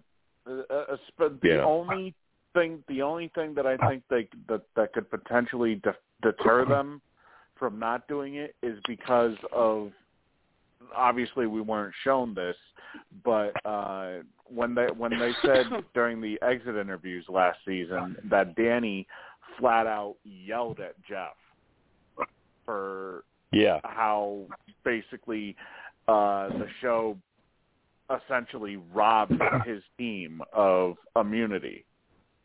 Right. So that is the only thing that would make me think, well, maybe they might do it a little bit differently this time, but at the because they have said that the twists that came in last season would return, but they would be tweaked in a certain way. So maybe perhaps this is another one of those tweaks where maybe they're not split up into teams again. Maybe it's just individual immunity or something.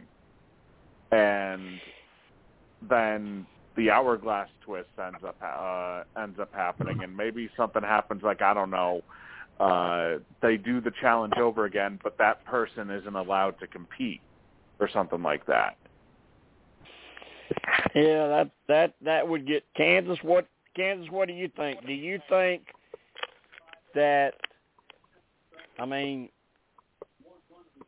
they film it back to back, 41 and 42, so they've already filmed both seasons before we see season 41, and like Steve said, Danny got really upset and fans got upset, but Jeff didn't know that yet.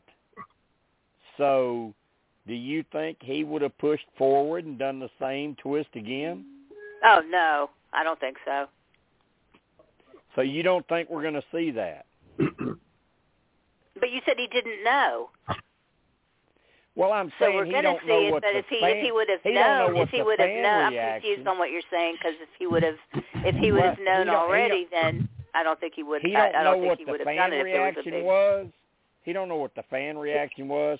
He probably knows that he had a player that was pissed off about it on season 41 with Danny. Right. But with Jeff's ego and him being the boss, does that change anything? Does he base an opinion off of what one player got pissed at? So one player, I don't think he'd care then. No, if the audience was upset about it, then yes. Yeah, and see, but that's the one player, thing. no. That's the thing. That's the thing, though. When when 41 were they filmed when again, 41 Jim? was airing, when 42 was being filmed, so he didn't know the crowd reaction. When were they filmed? 41 and 42. Do you know? Yeah, I've got it somewhere, but I'm just last curious. May or something like that. Yeah, they do it the same way. They film them back to back. They film them like. So it was a year ago, then, basically. It's like so it was like days. almost a full year that they filmed No, these. no. It's like 12 days apart. They finish one and start the other. No, but if it was done May of last year, it's almost a year that those two shows were filmed.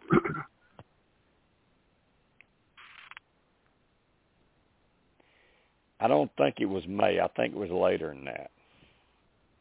I'd have to look at my notes, but it was in later. 2021. Yeah, I would. Yeah, they were both filmed in 2021. Okay, so that's quite a while ago. Yeah. But the point is, he probably wouldn't have known anything from 41 except from the players' reactions and what they may have said to him that we didn't see. And from what I hear, Danny said a lot that we didn't hear. Oh, that's a bummer. Yeah. He was highly upset at that twist. Good. He should be. Yeah. But the question is, does that change Jeff's mind going into 42? Does he say, okay, I got to tweak this a little bit, or does he say, nah, that's just one guy. I'm going to do what I want to do? Well, if he had some class, he would. But if he's going to have his ego, Yeah, Jeff don't have no class.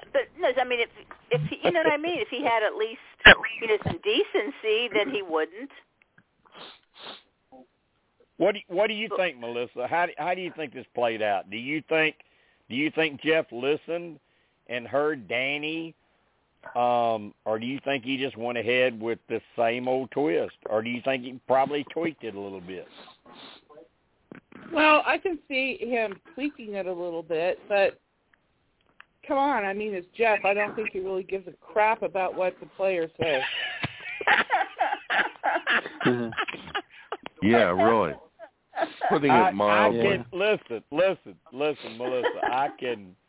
I can fully agree with you because all my, God, I don't know how many seasons I hosted of Whispers games, I didn't give a rat's ass what the players thought about my twist. I could care less.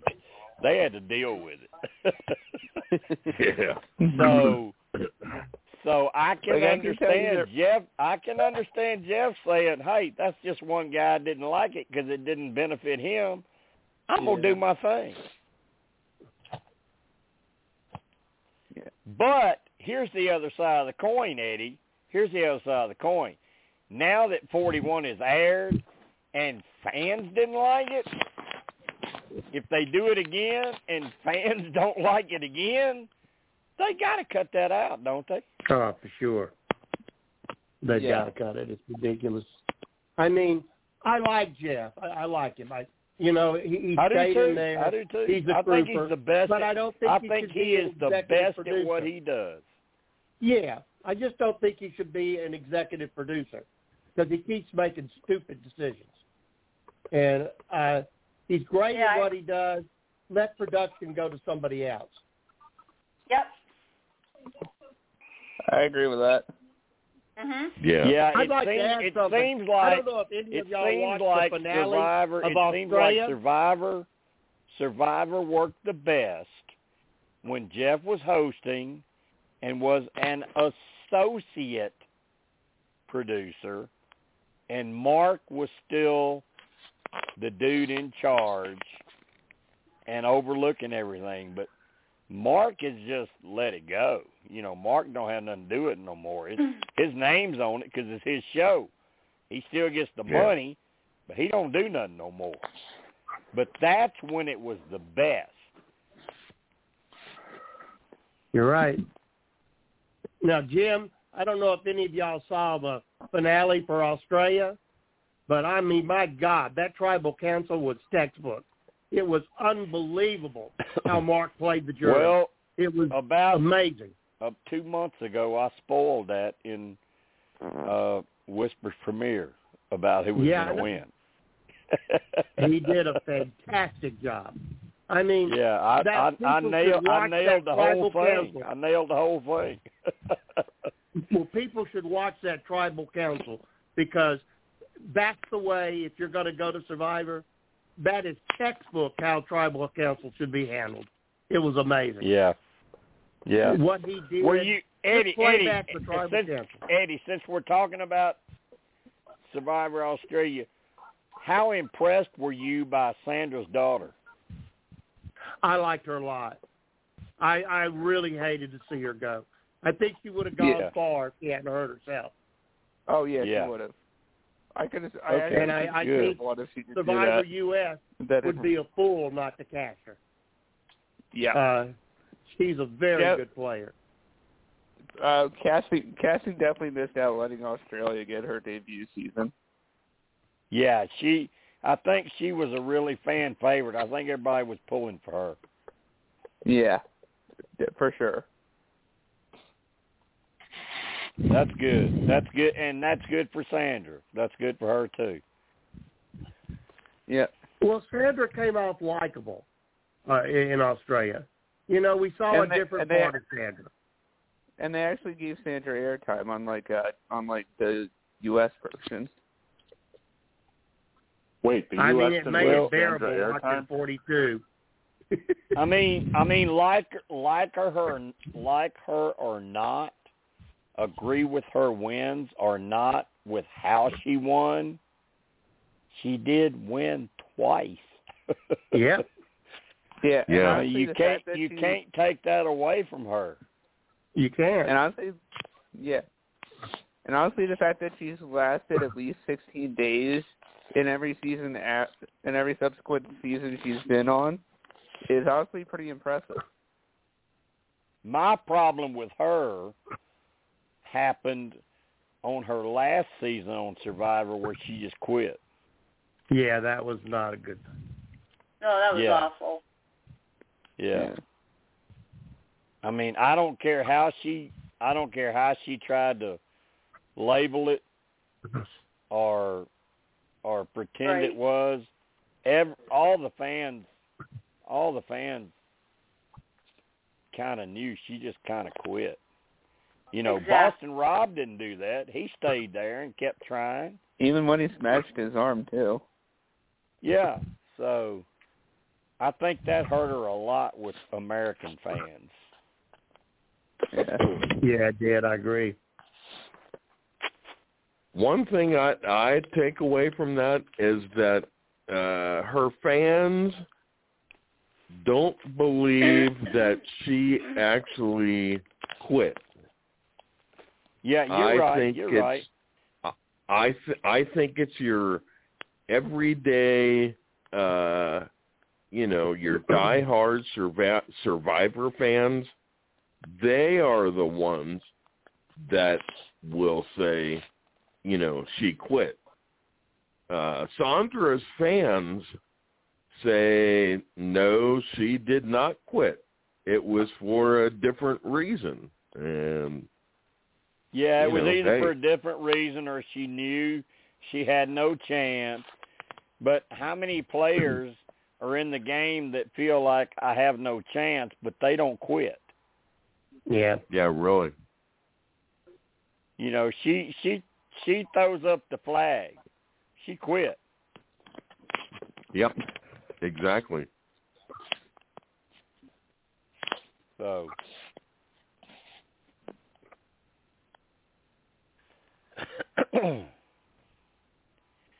Steve, break it down.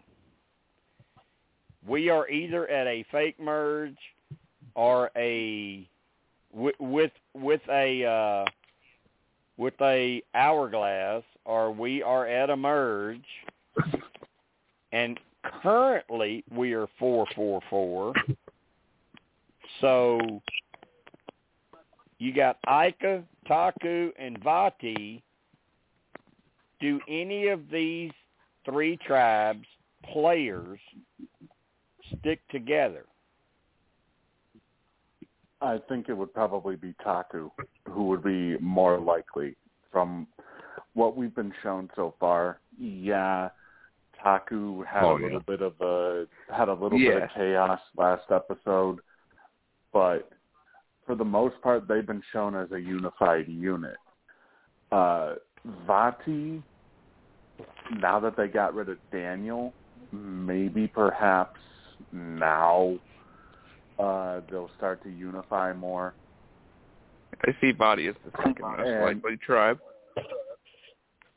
Ika, on the other hand, I don't know. It just seems with the bonds that have been made in the island visits, I kind of get the feeling that you may see a bit more movement out of Ika as opposed to the other two tribes in terms of people reaching out to other tribes. What do you think, Kansas? When you break it down, you got Ika, you got Roxroy, Drea, Tori, and Romeo. You got Taku with Marianne, Omar, Lindsay, and Jonathan. You got Vati with Mike, Hai, Chanel, and Lydia. Moving forward, who sticks together and who kind of looks for a different path? Oh, that's such a good question. Wow. Yeah, who sticks together? That's a very good question. Well, I know Roxroy is definitely out with them. He's kind of on his own. All right. And Mike, I mean, if he's smart, he would look for other people. Okay. That's a good point. Honest. That's a very good point. Very good point. Maybe Jonathan and Omar might stick together. Okay. Kansas, can you see Marianne trying to slide behind Jonathan, Omar, and Lindsay and just keep sliding by while they protect her? Oh, yeah, without a doubt. Okay. It's just a point of, will the guys stay with the girls when they merge, or will they go off on their own with other people? Okay. That's the question. All right. Melissa, what do you think? Which group will probably stick together, and which will kind of fall apart? I think the one that has the most potential of falling apart is definitely Vati. I think, well, it's only going to be Chanel and Hyde and Mike, and I think the other teams, especially Taku, will probably try to bring Mike in. I think Mike will want to stay with Chanel and Hyde, but I think that Taku will bring him in. Okay. So Steve, when you look at it, it's fairly even now. It's really even now. Yeah. Which players are more susceptible to being lured into another alliance away from their original tribe? Honestly, I would say we've already seen it partially on Vati. I would say Mike would be somebody that would be susceptible because of the fact that, let's not forget his number one ally in Jenny was voted out a couple weeks ago. So when he looks at it, it's like, okay, can I really try? Hy and Lydia have brought me in to their group to form a three, but can I really trust them down the line when it's clear as day that they're a duo? Over on Ica, just from the way they've been showing Ica,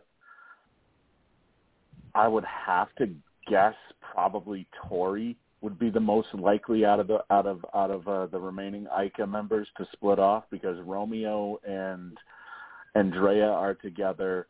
Roxroy is with them just by association because they still have the older alliance versus the younger alliance, or what's left of the younger alliance, that being Tori. I feel like Tori kind of blatantly said in the last episode she was split too.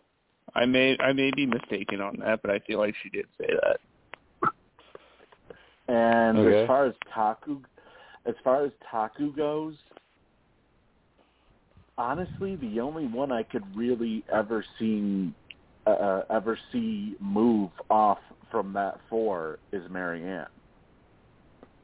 That's really the only one I could realistically see moving away from the Taku four, if it ever happens. All right, Austin, what do you think? Who do you think is players that are probably going to end up being vulnerable and have to seek out alliances from players on another tribe? Yeah, I think Vati, both times they went to tribal council, it was kind of like a mess, and it's all over the place. And part of that was because of what Daniel was doing, but I still do think even without Daniel, there are the cracks, I believe, are the biggest, because Mike had his name written down, and he's like, oh, who voted for me? And then Chanel obviously knew that she was if it wasn't Daniel, it was her. So I'm thinking maybe Chanel, if anyone, she might be trying to find someone somewhere else to go. Mike seems to be trying to reintegrate himself with Hy and Lydia, so it's possible that he sticks with them. And I agree with the fact that the Taku 4, despite the bit of annoyance that Jonathan was having. I do think that they are, like, it's not going to be enough to the point where Jonathan says, oh, okay, I don't want to play with these people.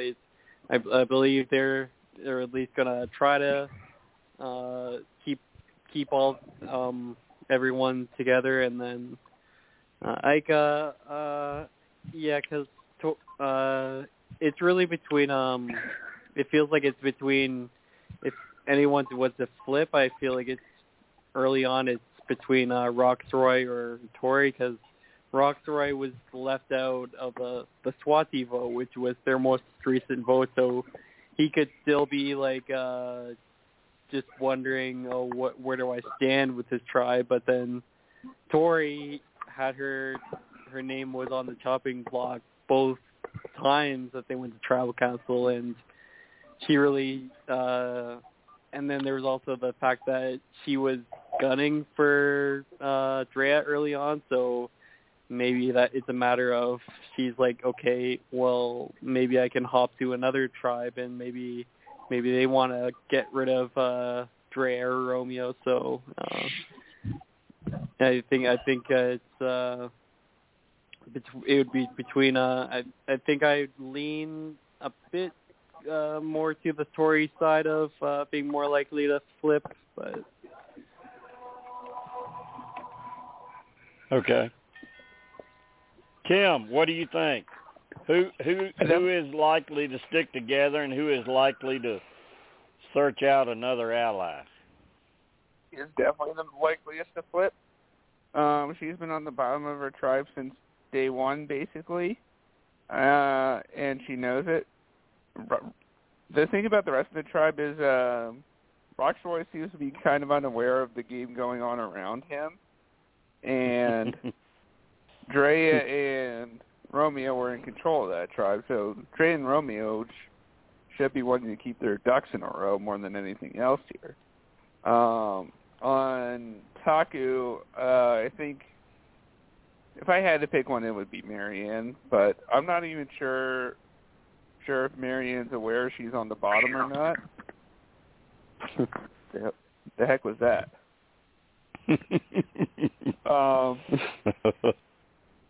From Vati, I guess Chanel would be the likeliest to flip because, yeah, I think she pretty much knows she's on the bottom after that last vote. Okay. Kansas, what do you think? Out of these players that are left now, who will go into the merge trying to stick together as a tribe, and who will be out looking for a new ally?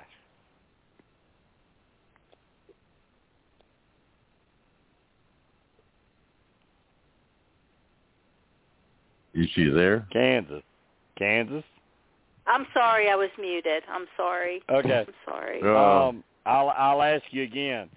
Looking at how it is now, going into a merge, which of these players will try to stick together as a tribe, and which ones are going to be going out looking for new allies? Do you mean a whole tribe? Because you asked me that before, and I really I'm not sure that I would see a whole tribe sticking together with any of them. I'm really not sure. Okay. I see some of them, going off, or a couple staying together. But definitely I would see like Mike and possibly Jonathan looking for new people. In fact, I would love to see the two of them actually team up together if that happens, because I think they'd be good together. Okay. They'd have someone Eddie, what do you trustworthy think? at least. Eddie, what do you think? Who's going to stick together? Who's going to say, man, screw this, I got to go find somebody else? Well, you said it earlier. I mean, we know those six are they're gonna get together, and it's a smart move to do. I mean, Mike and Jonathan, they'd be fools not to work together. And then Romeo's shrewd. He's gonna figure out he needs something strong in front of him because to get forward. It's a very smart move on all three of their parts. Jonathan, Michael, and Romeo. And you wonder if Romeo's the one that instigates it. So you think the way this is going to play out, it's going to actually be pretty smart gameplay? I think so, yeah. Okay. Melissa, what do you think? Yeah. I think that Taku is going to stay together, and they're going to pull in Mike. It's like, okay. Is that what you guys were talking about? Hey, if they did that, if Taku stuck together and pulled in Mike, that would be very, very strong. It sure would. Yeah, but then they'll have Romeo and Drea to deal with, and I know Drea goes out, fairly soon, but yeah. They may pull Romeo in too. Yeah, and Hyde too. Don't forget Hyde. He's a player. Tim, if you Romeo and you look around at all these players and you see Taku is tight, they're strong. You see Vati, for the most part, is strong, but they just don't have numbers, so they may have hooked up with Taku. If you're Romeo, with who he's got, don't you have to try to get in with them? Oh yeah, and it would not surprise me in the least if he betrays Drea. Wow. Because Drea has all these advantages. It's like, well, how the hell does she go that early unless her close ally maybe blindsides her? Yeah, don't you think we're going to come to a point where somebody gets voted out with having a whole lot of advantages and they didn't use them? Oh, yeah. I can see that for sure. Because Drea has that amulet that everybody forgot about. She's got the idol, and she's got an extra vote. Yeah, it's like all Survivor fans right now are like, oh, there's an amulet? I forgot all about that. What the hell is an amulet? Yeah. They throw so many of these advantages at us, we can't keep up with them. Yeah, really. Yeah. So, Teresa, I know you've read spoilers, so don't give nothing away, but do you think before this season is over that the person that wins is probably going to be seen as a deserving winner, or you're going to be like,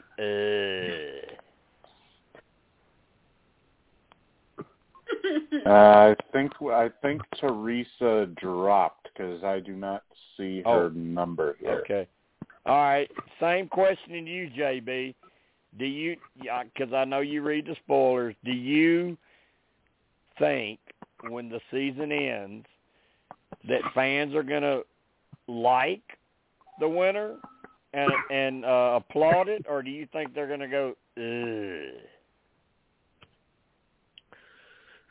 I don't know how the fans are going to react because we don't know how the winner of this season, we really don't know how he or she is going to play.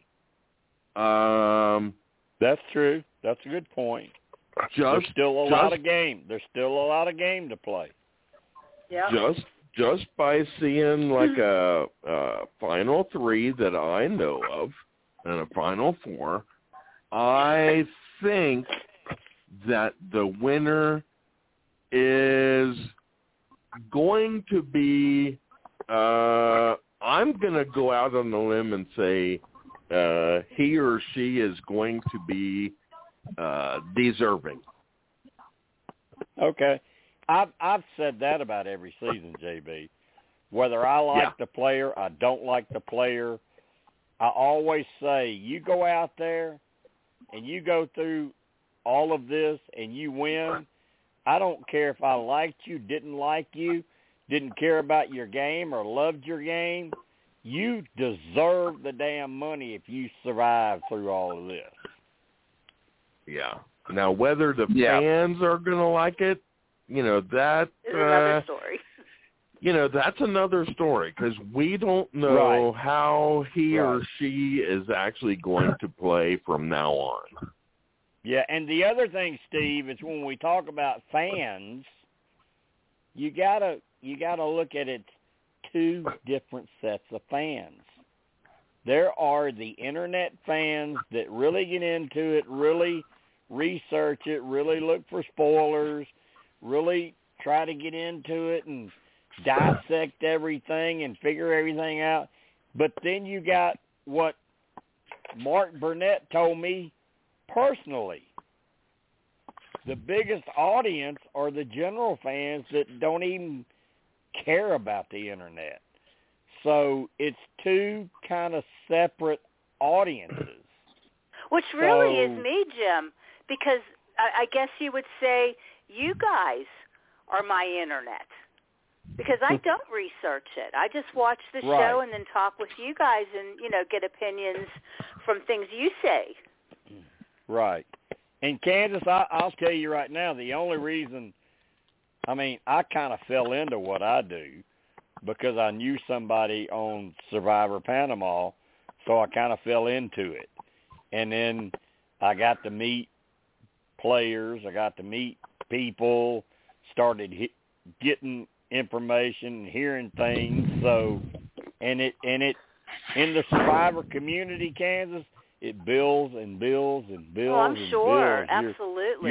You're part of a big community where you're talking to all the players, and so you hear a lot of stuff. But you're right. The other side of the coin, like Mark told me, the biggest audience are the general viewers. The general that watchers, they don't even read the internet. Well, I don't want to know the spoilers with Survivor. Big Brother, yes, I'll be researching the hell out of what's going on behind the scenes there. That's very true. But Survivor, no. I always like to be surprised.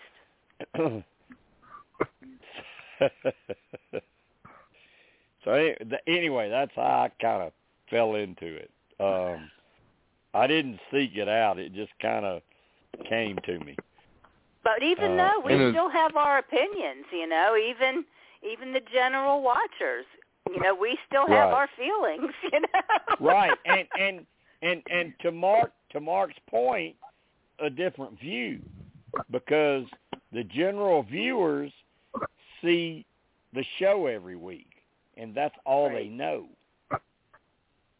And you guys have all the They're inside knowledge not on from the Jim internet too. listening to you, Jim. Basically, Jim. You know a lot of stuff that's going to be happening.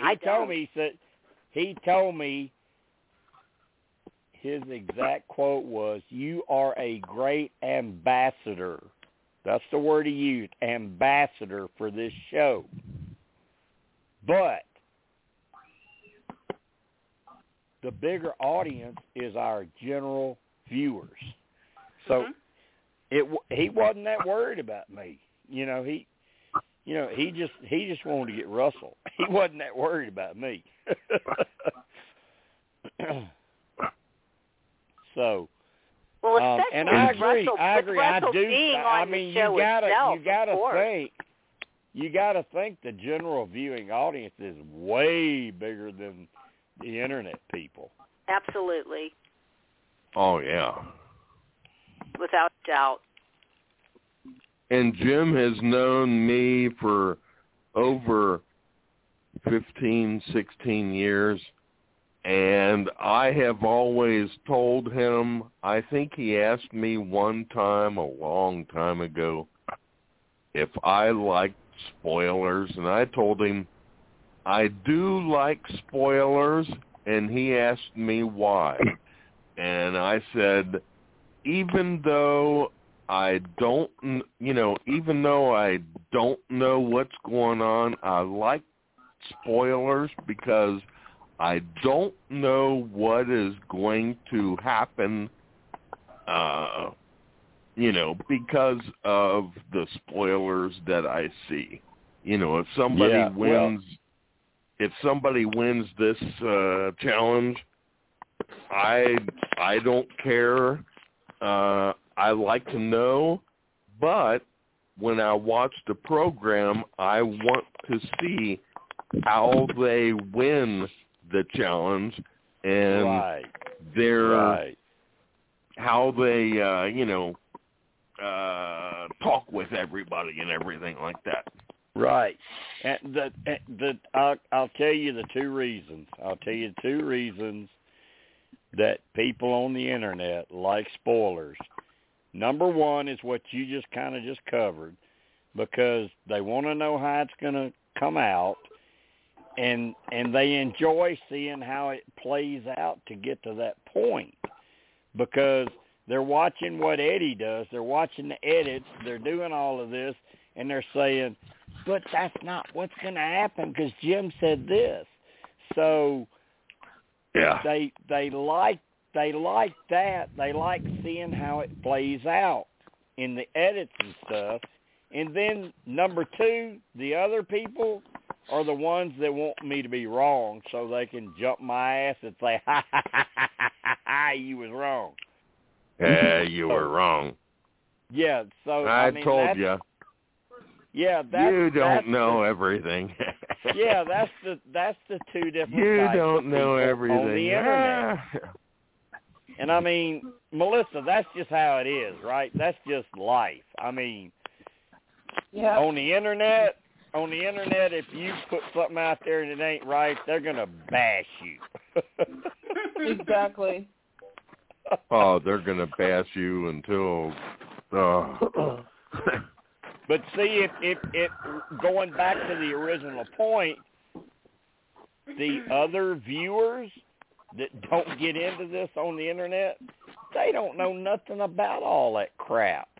They don't know nothing about edits. They don't know nothing about mistakes that CBS may have made posting pictures.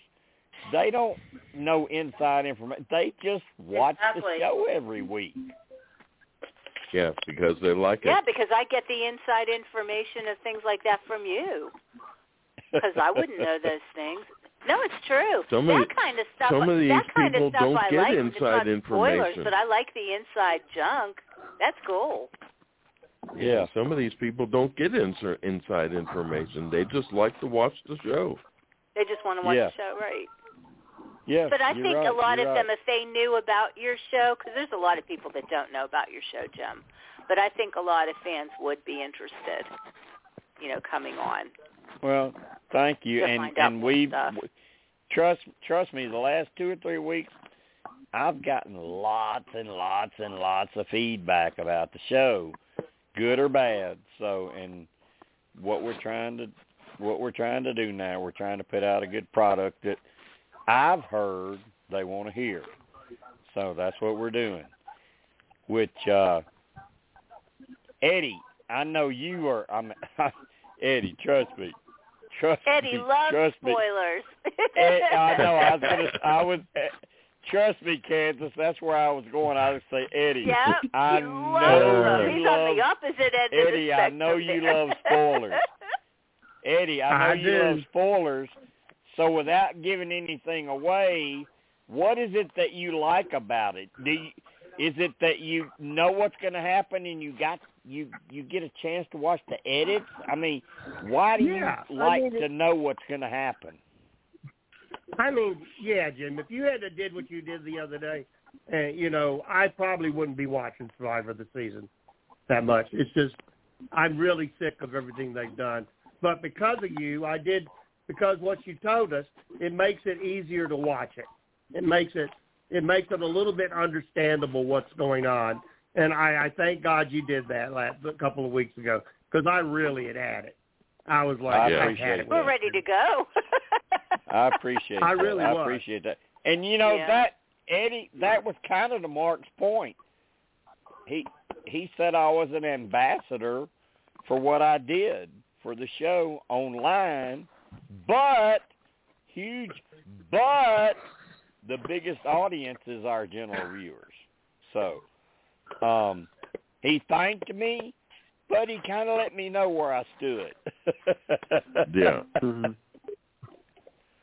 So but that Jim, was I'll good. tell you That this was much. fine. I do appreciate the one spoiler that you listen, gave me. How many people get to talk to Mark Burnett?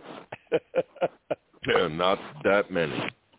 Yeah, so very few. we had a meeting in Starkville, Mississippi, of all places, about this whole lawsuit and crap that went on with Russell. I was going to an Arkansas Razorback Mississippi State football game. He wanted to come in and talk. I said, "Look, man, I'm gonna be in Starkville, Mississippi." He said, "Okay, I can find it." So, and then we get along. You know, he and I get along. Me and Jeff, we don't get along, but me and Mark get along. So, I think it's more Jeff. I think it's more Jeff doesn't like you. Jeff's got an ego. I'll just put it like that. I love him for what he does. I will always say he's the best at what he does, but he got an ego. Yeah, you like Jeff more than Jeff likes you. Exactly. You know, really. Exactly. Yeah, he even Kansas. He even blocked me from his Twitter.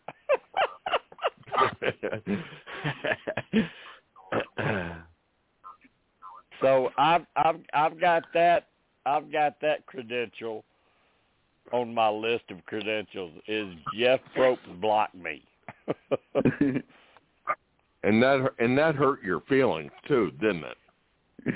Well, that it really didn't hurt my feelings. It really didn't hurt my feelings because I knew it was coming, because I was bitching at him because this was back when he kept doing hands. And I was telling him, get off of that shit. Get off of Russell Brandon. Get off of that crap. Fans are sick of that. And he blocked me.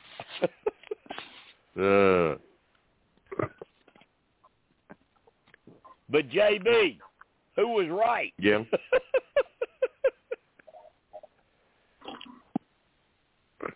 No comment. How about that? Austin. Yeah. Austin. I think I was right, wasn't I? Yeah, you were right. And fun fact? Yeah, people were kind of sick of the Hans overkill, weren't they? Yep. And also, fun fact, that Russell blocked me on Twitter. Well, he blocked me too. He blocked me, but then he gets Willie and Sean to contact me. So that's how he is.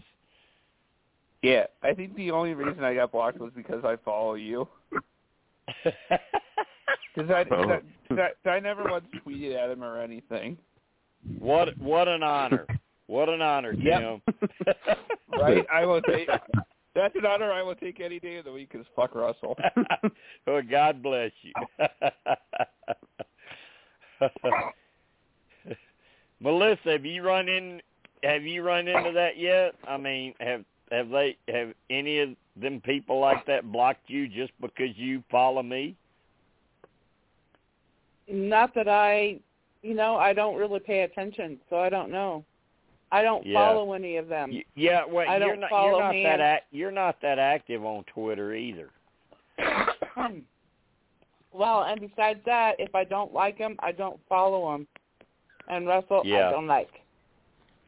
Yeah, I don't either. I mean, we were close at one time, but Lord have mercy at the crap he put me through. Mm-hmm. So, no more. Nah. Steve and Tim, and I know he's not here, Michael Doyle, they're always pretty big on Twitter. when I'm doing Twitter stuff. So we keep it Steve, I mean, we keep it clean. We keep it nice on Twitter, don't we? We try to, for the most part, unless we're talking sports. Unless we're talking sports, and there's some huge controversy. Then yeah, maybe we get a little dirty with our thoughts. But or if we're talking about Calipari, or if we're talking about John Calipari, we can get dirty with that too. Yeah, that's right. But with Survivor, we're pretty respectable, aren't we? Mm-hmm. Oh yeah, I would say so. Unless there's really something that's just really bugging us, like if there's a twist that just really bugs us, then maybe. Yeah, but it's not aimed towards a player. It's not aimed towards a person. Oh yeah, the last thing I would ever do on social media is harass a player on one of these shows, because they get enough of that. And we heard a lot of that today, Kansas. I don't know if you've read them yet. In Daniel's exit interviews, he said he hasn't even watched the last 2 episodes because of how much hate he's been getting online. Can you hear me at all? Because I wanted to bring up a Daniel point, and I don't think anybody even heard me. Yeah, go ahead. Can you hear me? No, yeah, we hear you. Yeah, we hear you. I can hear you. Yeah, I can hear you now.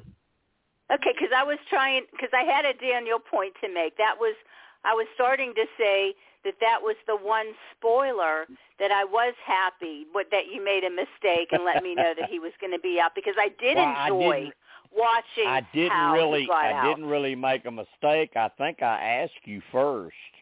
No. It popped out, and I said, that's okay. I'm glad to know. Okay, all right. No, but that was one spoiler that I was very, very happy about. But, oh, my goodness, good. you guys, because I was going to ask you guys this, too. How about what they showed him, how he was sitting out all of those competitions, and then he's in the water? We talked about that, Kansas, we talked about that earlier. Yeah. On his exit interviews today, he said that doctors checked them before each challenge, and they kept suggesting to him, you need to sit out if you can, because of his shoulder. And he said that's what he did. So why was he in the water trying to spearfish? Well, that's another point, because other people have said when you're down there swimming in Fiji doing that, it's like floating. You're not even using any energy or anything. It's like you're just floating on water because it's so shallow. So I'm just playing devil's advocate here. I'm not defending him. I'm just telling you the other side. Well, his team sure didn't seem to feel that was cool, because they spoke out and said exactly what I was thinking. They were pissed. He sort of thought they just used that against him. No way. I don't blame them a bit. And then once again at the competition, I'm going to sit this one out too. Get rid of him for sure. Well, he said that was at the doctor's recommendations. Well, he still deserved to be out. He wasn't helping the team. No, seriously. Well, I'm not knocking that. I'm not knocking that. I'm glad he probably I was so happy go. he was gone. I was fist pumping. I was so glad he's gone. Goodbye. Yeah, I'm not saying he didn't deserve to go. I'm just trying to clarify some of what he said But fans are going to see what I saw and think that, and especially hearing the rest of his tribe saying the same thing. So other fans are going to see it that way too. So he doesn't understand why he's getting all of this, anger at him. Well, that's why. Because of what we saw and what we see. Yeah, well, he did say he hasn't watched the last 2 episodes because of how much hate he's gotten on social media. So, Melissa, what do you think about that? Do you buy what he said? Do you buy that the doctors told him he probably shouldn't participate, and that's why he did it, or do you think, sort of like I said I would be, I would just like say, screw the doctors, my tribe needs me, and I'm going to play? He's pretty lazy, so I'm going to say... Yes, exactly. I'm gonna say that he would jump at the chance to sit out. Right. He would volunteer no matter what. Thank you, Melissa. Yes. Well said. that was very good, Melissa. That was very good terminology. Yes. Yeah, really. Austin, what do you think about that? Do you buy into that he said doctors told him not to do it, or do you think it's more like Jim says, I don't care because my tribe needs me? It's like again, that's another reason, going back to the first tribal council, they should have just, I feel like they should have just taken him out right there. And if it was like if you're able to continue the game, you'll stay in the game. But if it's too bad, the doctors will have to pull you.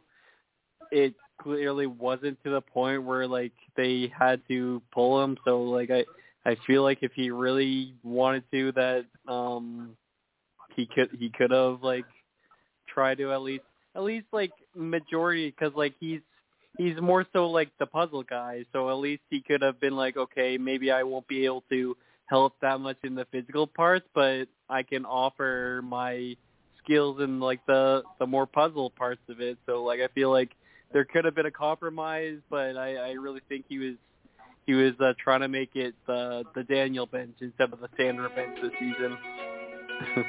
Yeah. Steve, your thoughts on this about was he just using the doctors as an excuse, or no? Wait a minute now. Does he think he's going to use this as a way to slide by? And, I mean, we've seen that another time with a player named Scout Cloud Lee. I mean, everybody knew she couldn't win nothing, but they wanted to keep her around because they could beat her. Did he think that was going to be his strategy? No, I wouldn't exactly say that.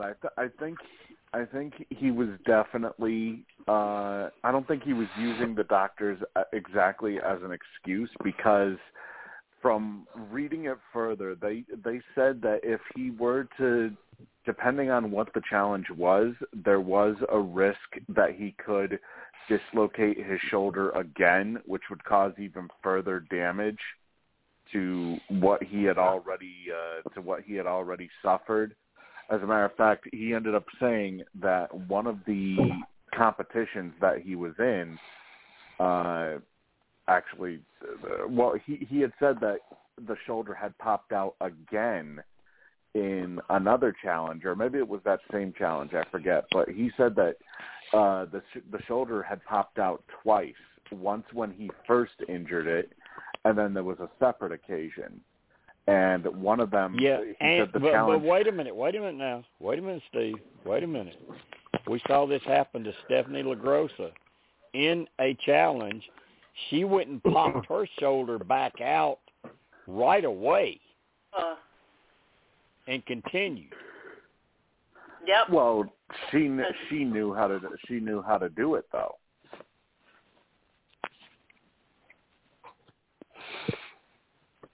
You know, with Daniel, it's probably with Daniel, it's probably Go ahead, Jim. Did y'all ever see that cartoon, Ferdinand the bull who likes to sit out in the field and smell the flowers? That's Daniel. He just wants to sit out in the field and smell the flowers and don't do any work and restrict all of it. Exactly. Hey, The point Eddie, you say that Daniel's just that guy out in the woods smoking the wild weed. Yeah.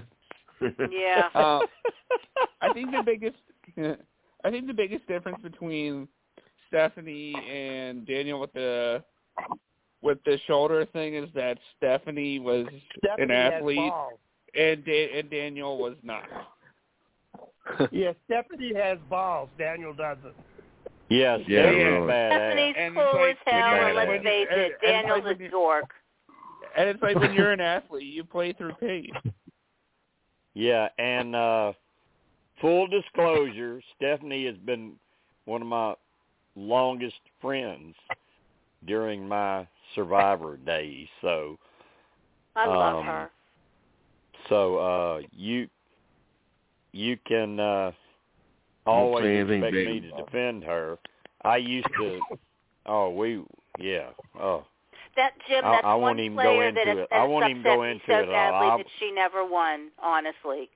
Yeah, I won't even go into it at all. But she was so deserving of a win. We were very, very close from the start, and all the way through, marrying Kyle. And it's kind of funny, Tim. Her and Heidi being married to Phillies pitchers. Yeah. But and I still talk to her. She's she's super. She's just a great girl.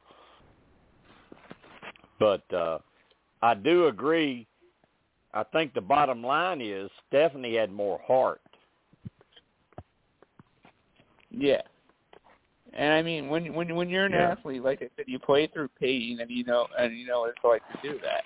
So naturally, yeah. And and Tim, that's the thing. She was an athlete. She was a lacrosse player.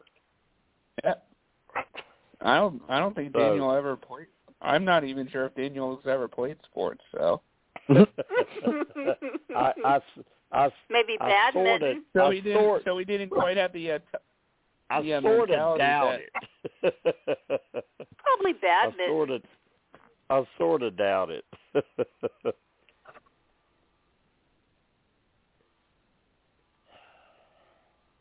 Kick the can. So everyone was happy he left, and they kind of don't buy all of his excuses. Is that right? Oh, he's so full of it. Yeah. Exactly. I mean, because like I said earlier, Kansas, I don't think you were on here yet, but I was talking about his exits. I've never seen a Survivor player in all my years doing exit interviews talk as much as him and even try to take over the interview and start asking the interviewer questions. Oh, for heaven's sakes. Jeez. See, I'll be honest, I could care less what he has to say. I was just so happy to see him go. I'm telling you, I was fist pumping. Really. I was just going, yay, he's gone, yay. Exactly. Don't have to put up with these shit. Don't have to listen to his shit anymore. He was kind of that little wart on your arm you couldn't get rid of. He's like a or a mosquito that you can't get rid of. Like a painful zit you just want to get rid of. Exactly. All right, we got about 5 minutes left, people. 5 minutes left. What do you see coming next, Kansas? I feel that Chanel might be next to go. That's just my gut feeling. Okay. All right. JB, what do you think?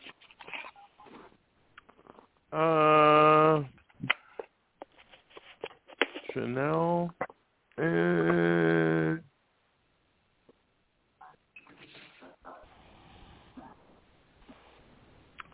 Chanel or one of those other goofy tribes. It's either, well, maybe it's from the same tribe, from Vati. It's either Chanel or Lydia. Okay, all right. Melissa, what do you think? Well, I think probably I'm going to say Lydia. Okay. Kim, what do you think? Yeah. For next week? Yeah. Lydia. What do you think? Yep. Yeah, I think I'm on the same wavelength as everyone.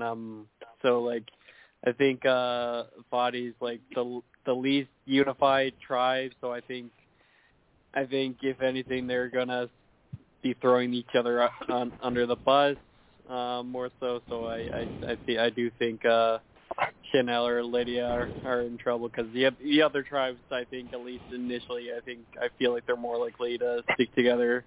So. Yeah. Okay, Eddie, I'm not going to ask you because I know you know. Steve, dance around it, and because I know you know too, but dance around it and give some kind of a speculation about who's leaving next. Well, seeing how Vati is seen as probably the most vulnerable, I'll put it that way. I mean, if you look at how Vati is structured right now, Chanel is on the outs. So right. One would have to figure that, if Mike ends up hooking up with somebody, he's currently aligned with Lydia and Hai, and how he's been wanting to continue to try and rebuild that bridge that he once had with the two of them. Maybe perhaps, this also depends as well as far as how the challenge teams go and the hourglass twist and who exactly is safe. But I would say that probably, assuming we're picking from Vati, that Chanel would probably be at most risk because she still has sort of that after effect as a result of the association with Daniel. And she was the one vote for Mike. Won't they figure that out? Because I'm sure Mike knows it's her. Yeah, I think they figured it out. Because Mike was looking right at her and said, "I kept my word." He was looking right at her when he said that. Yeah, he knew when he told her. Mm-hmm. Yeah. That vote for Mike just felt so out of left field. I was just like, what the hell? Right. No. Why did she do that? I don't. Yeah. I don't Why? know. The only explanation I've been able to tell people is I think she just went rogue. She just went off on her own and did that. It made no sense. No, not at all.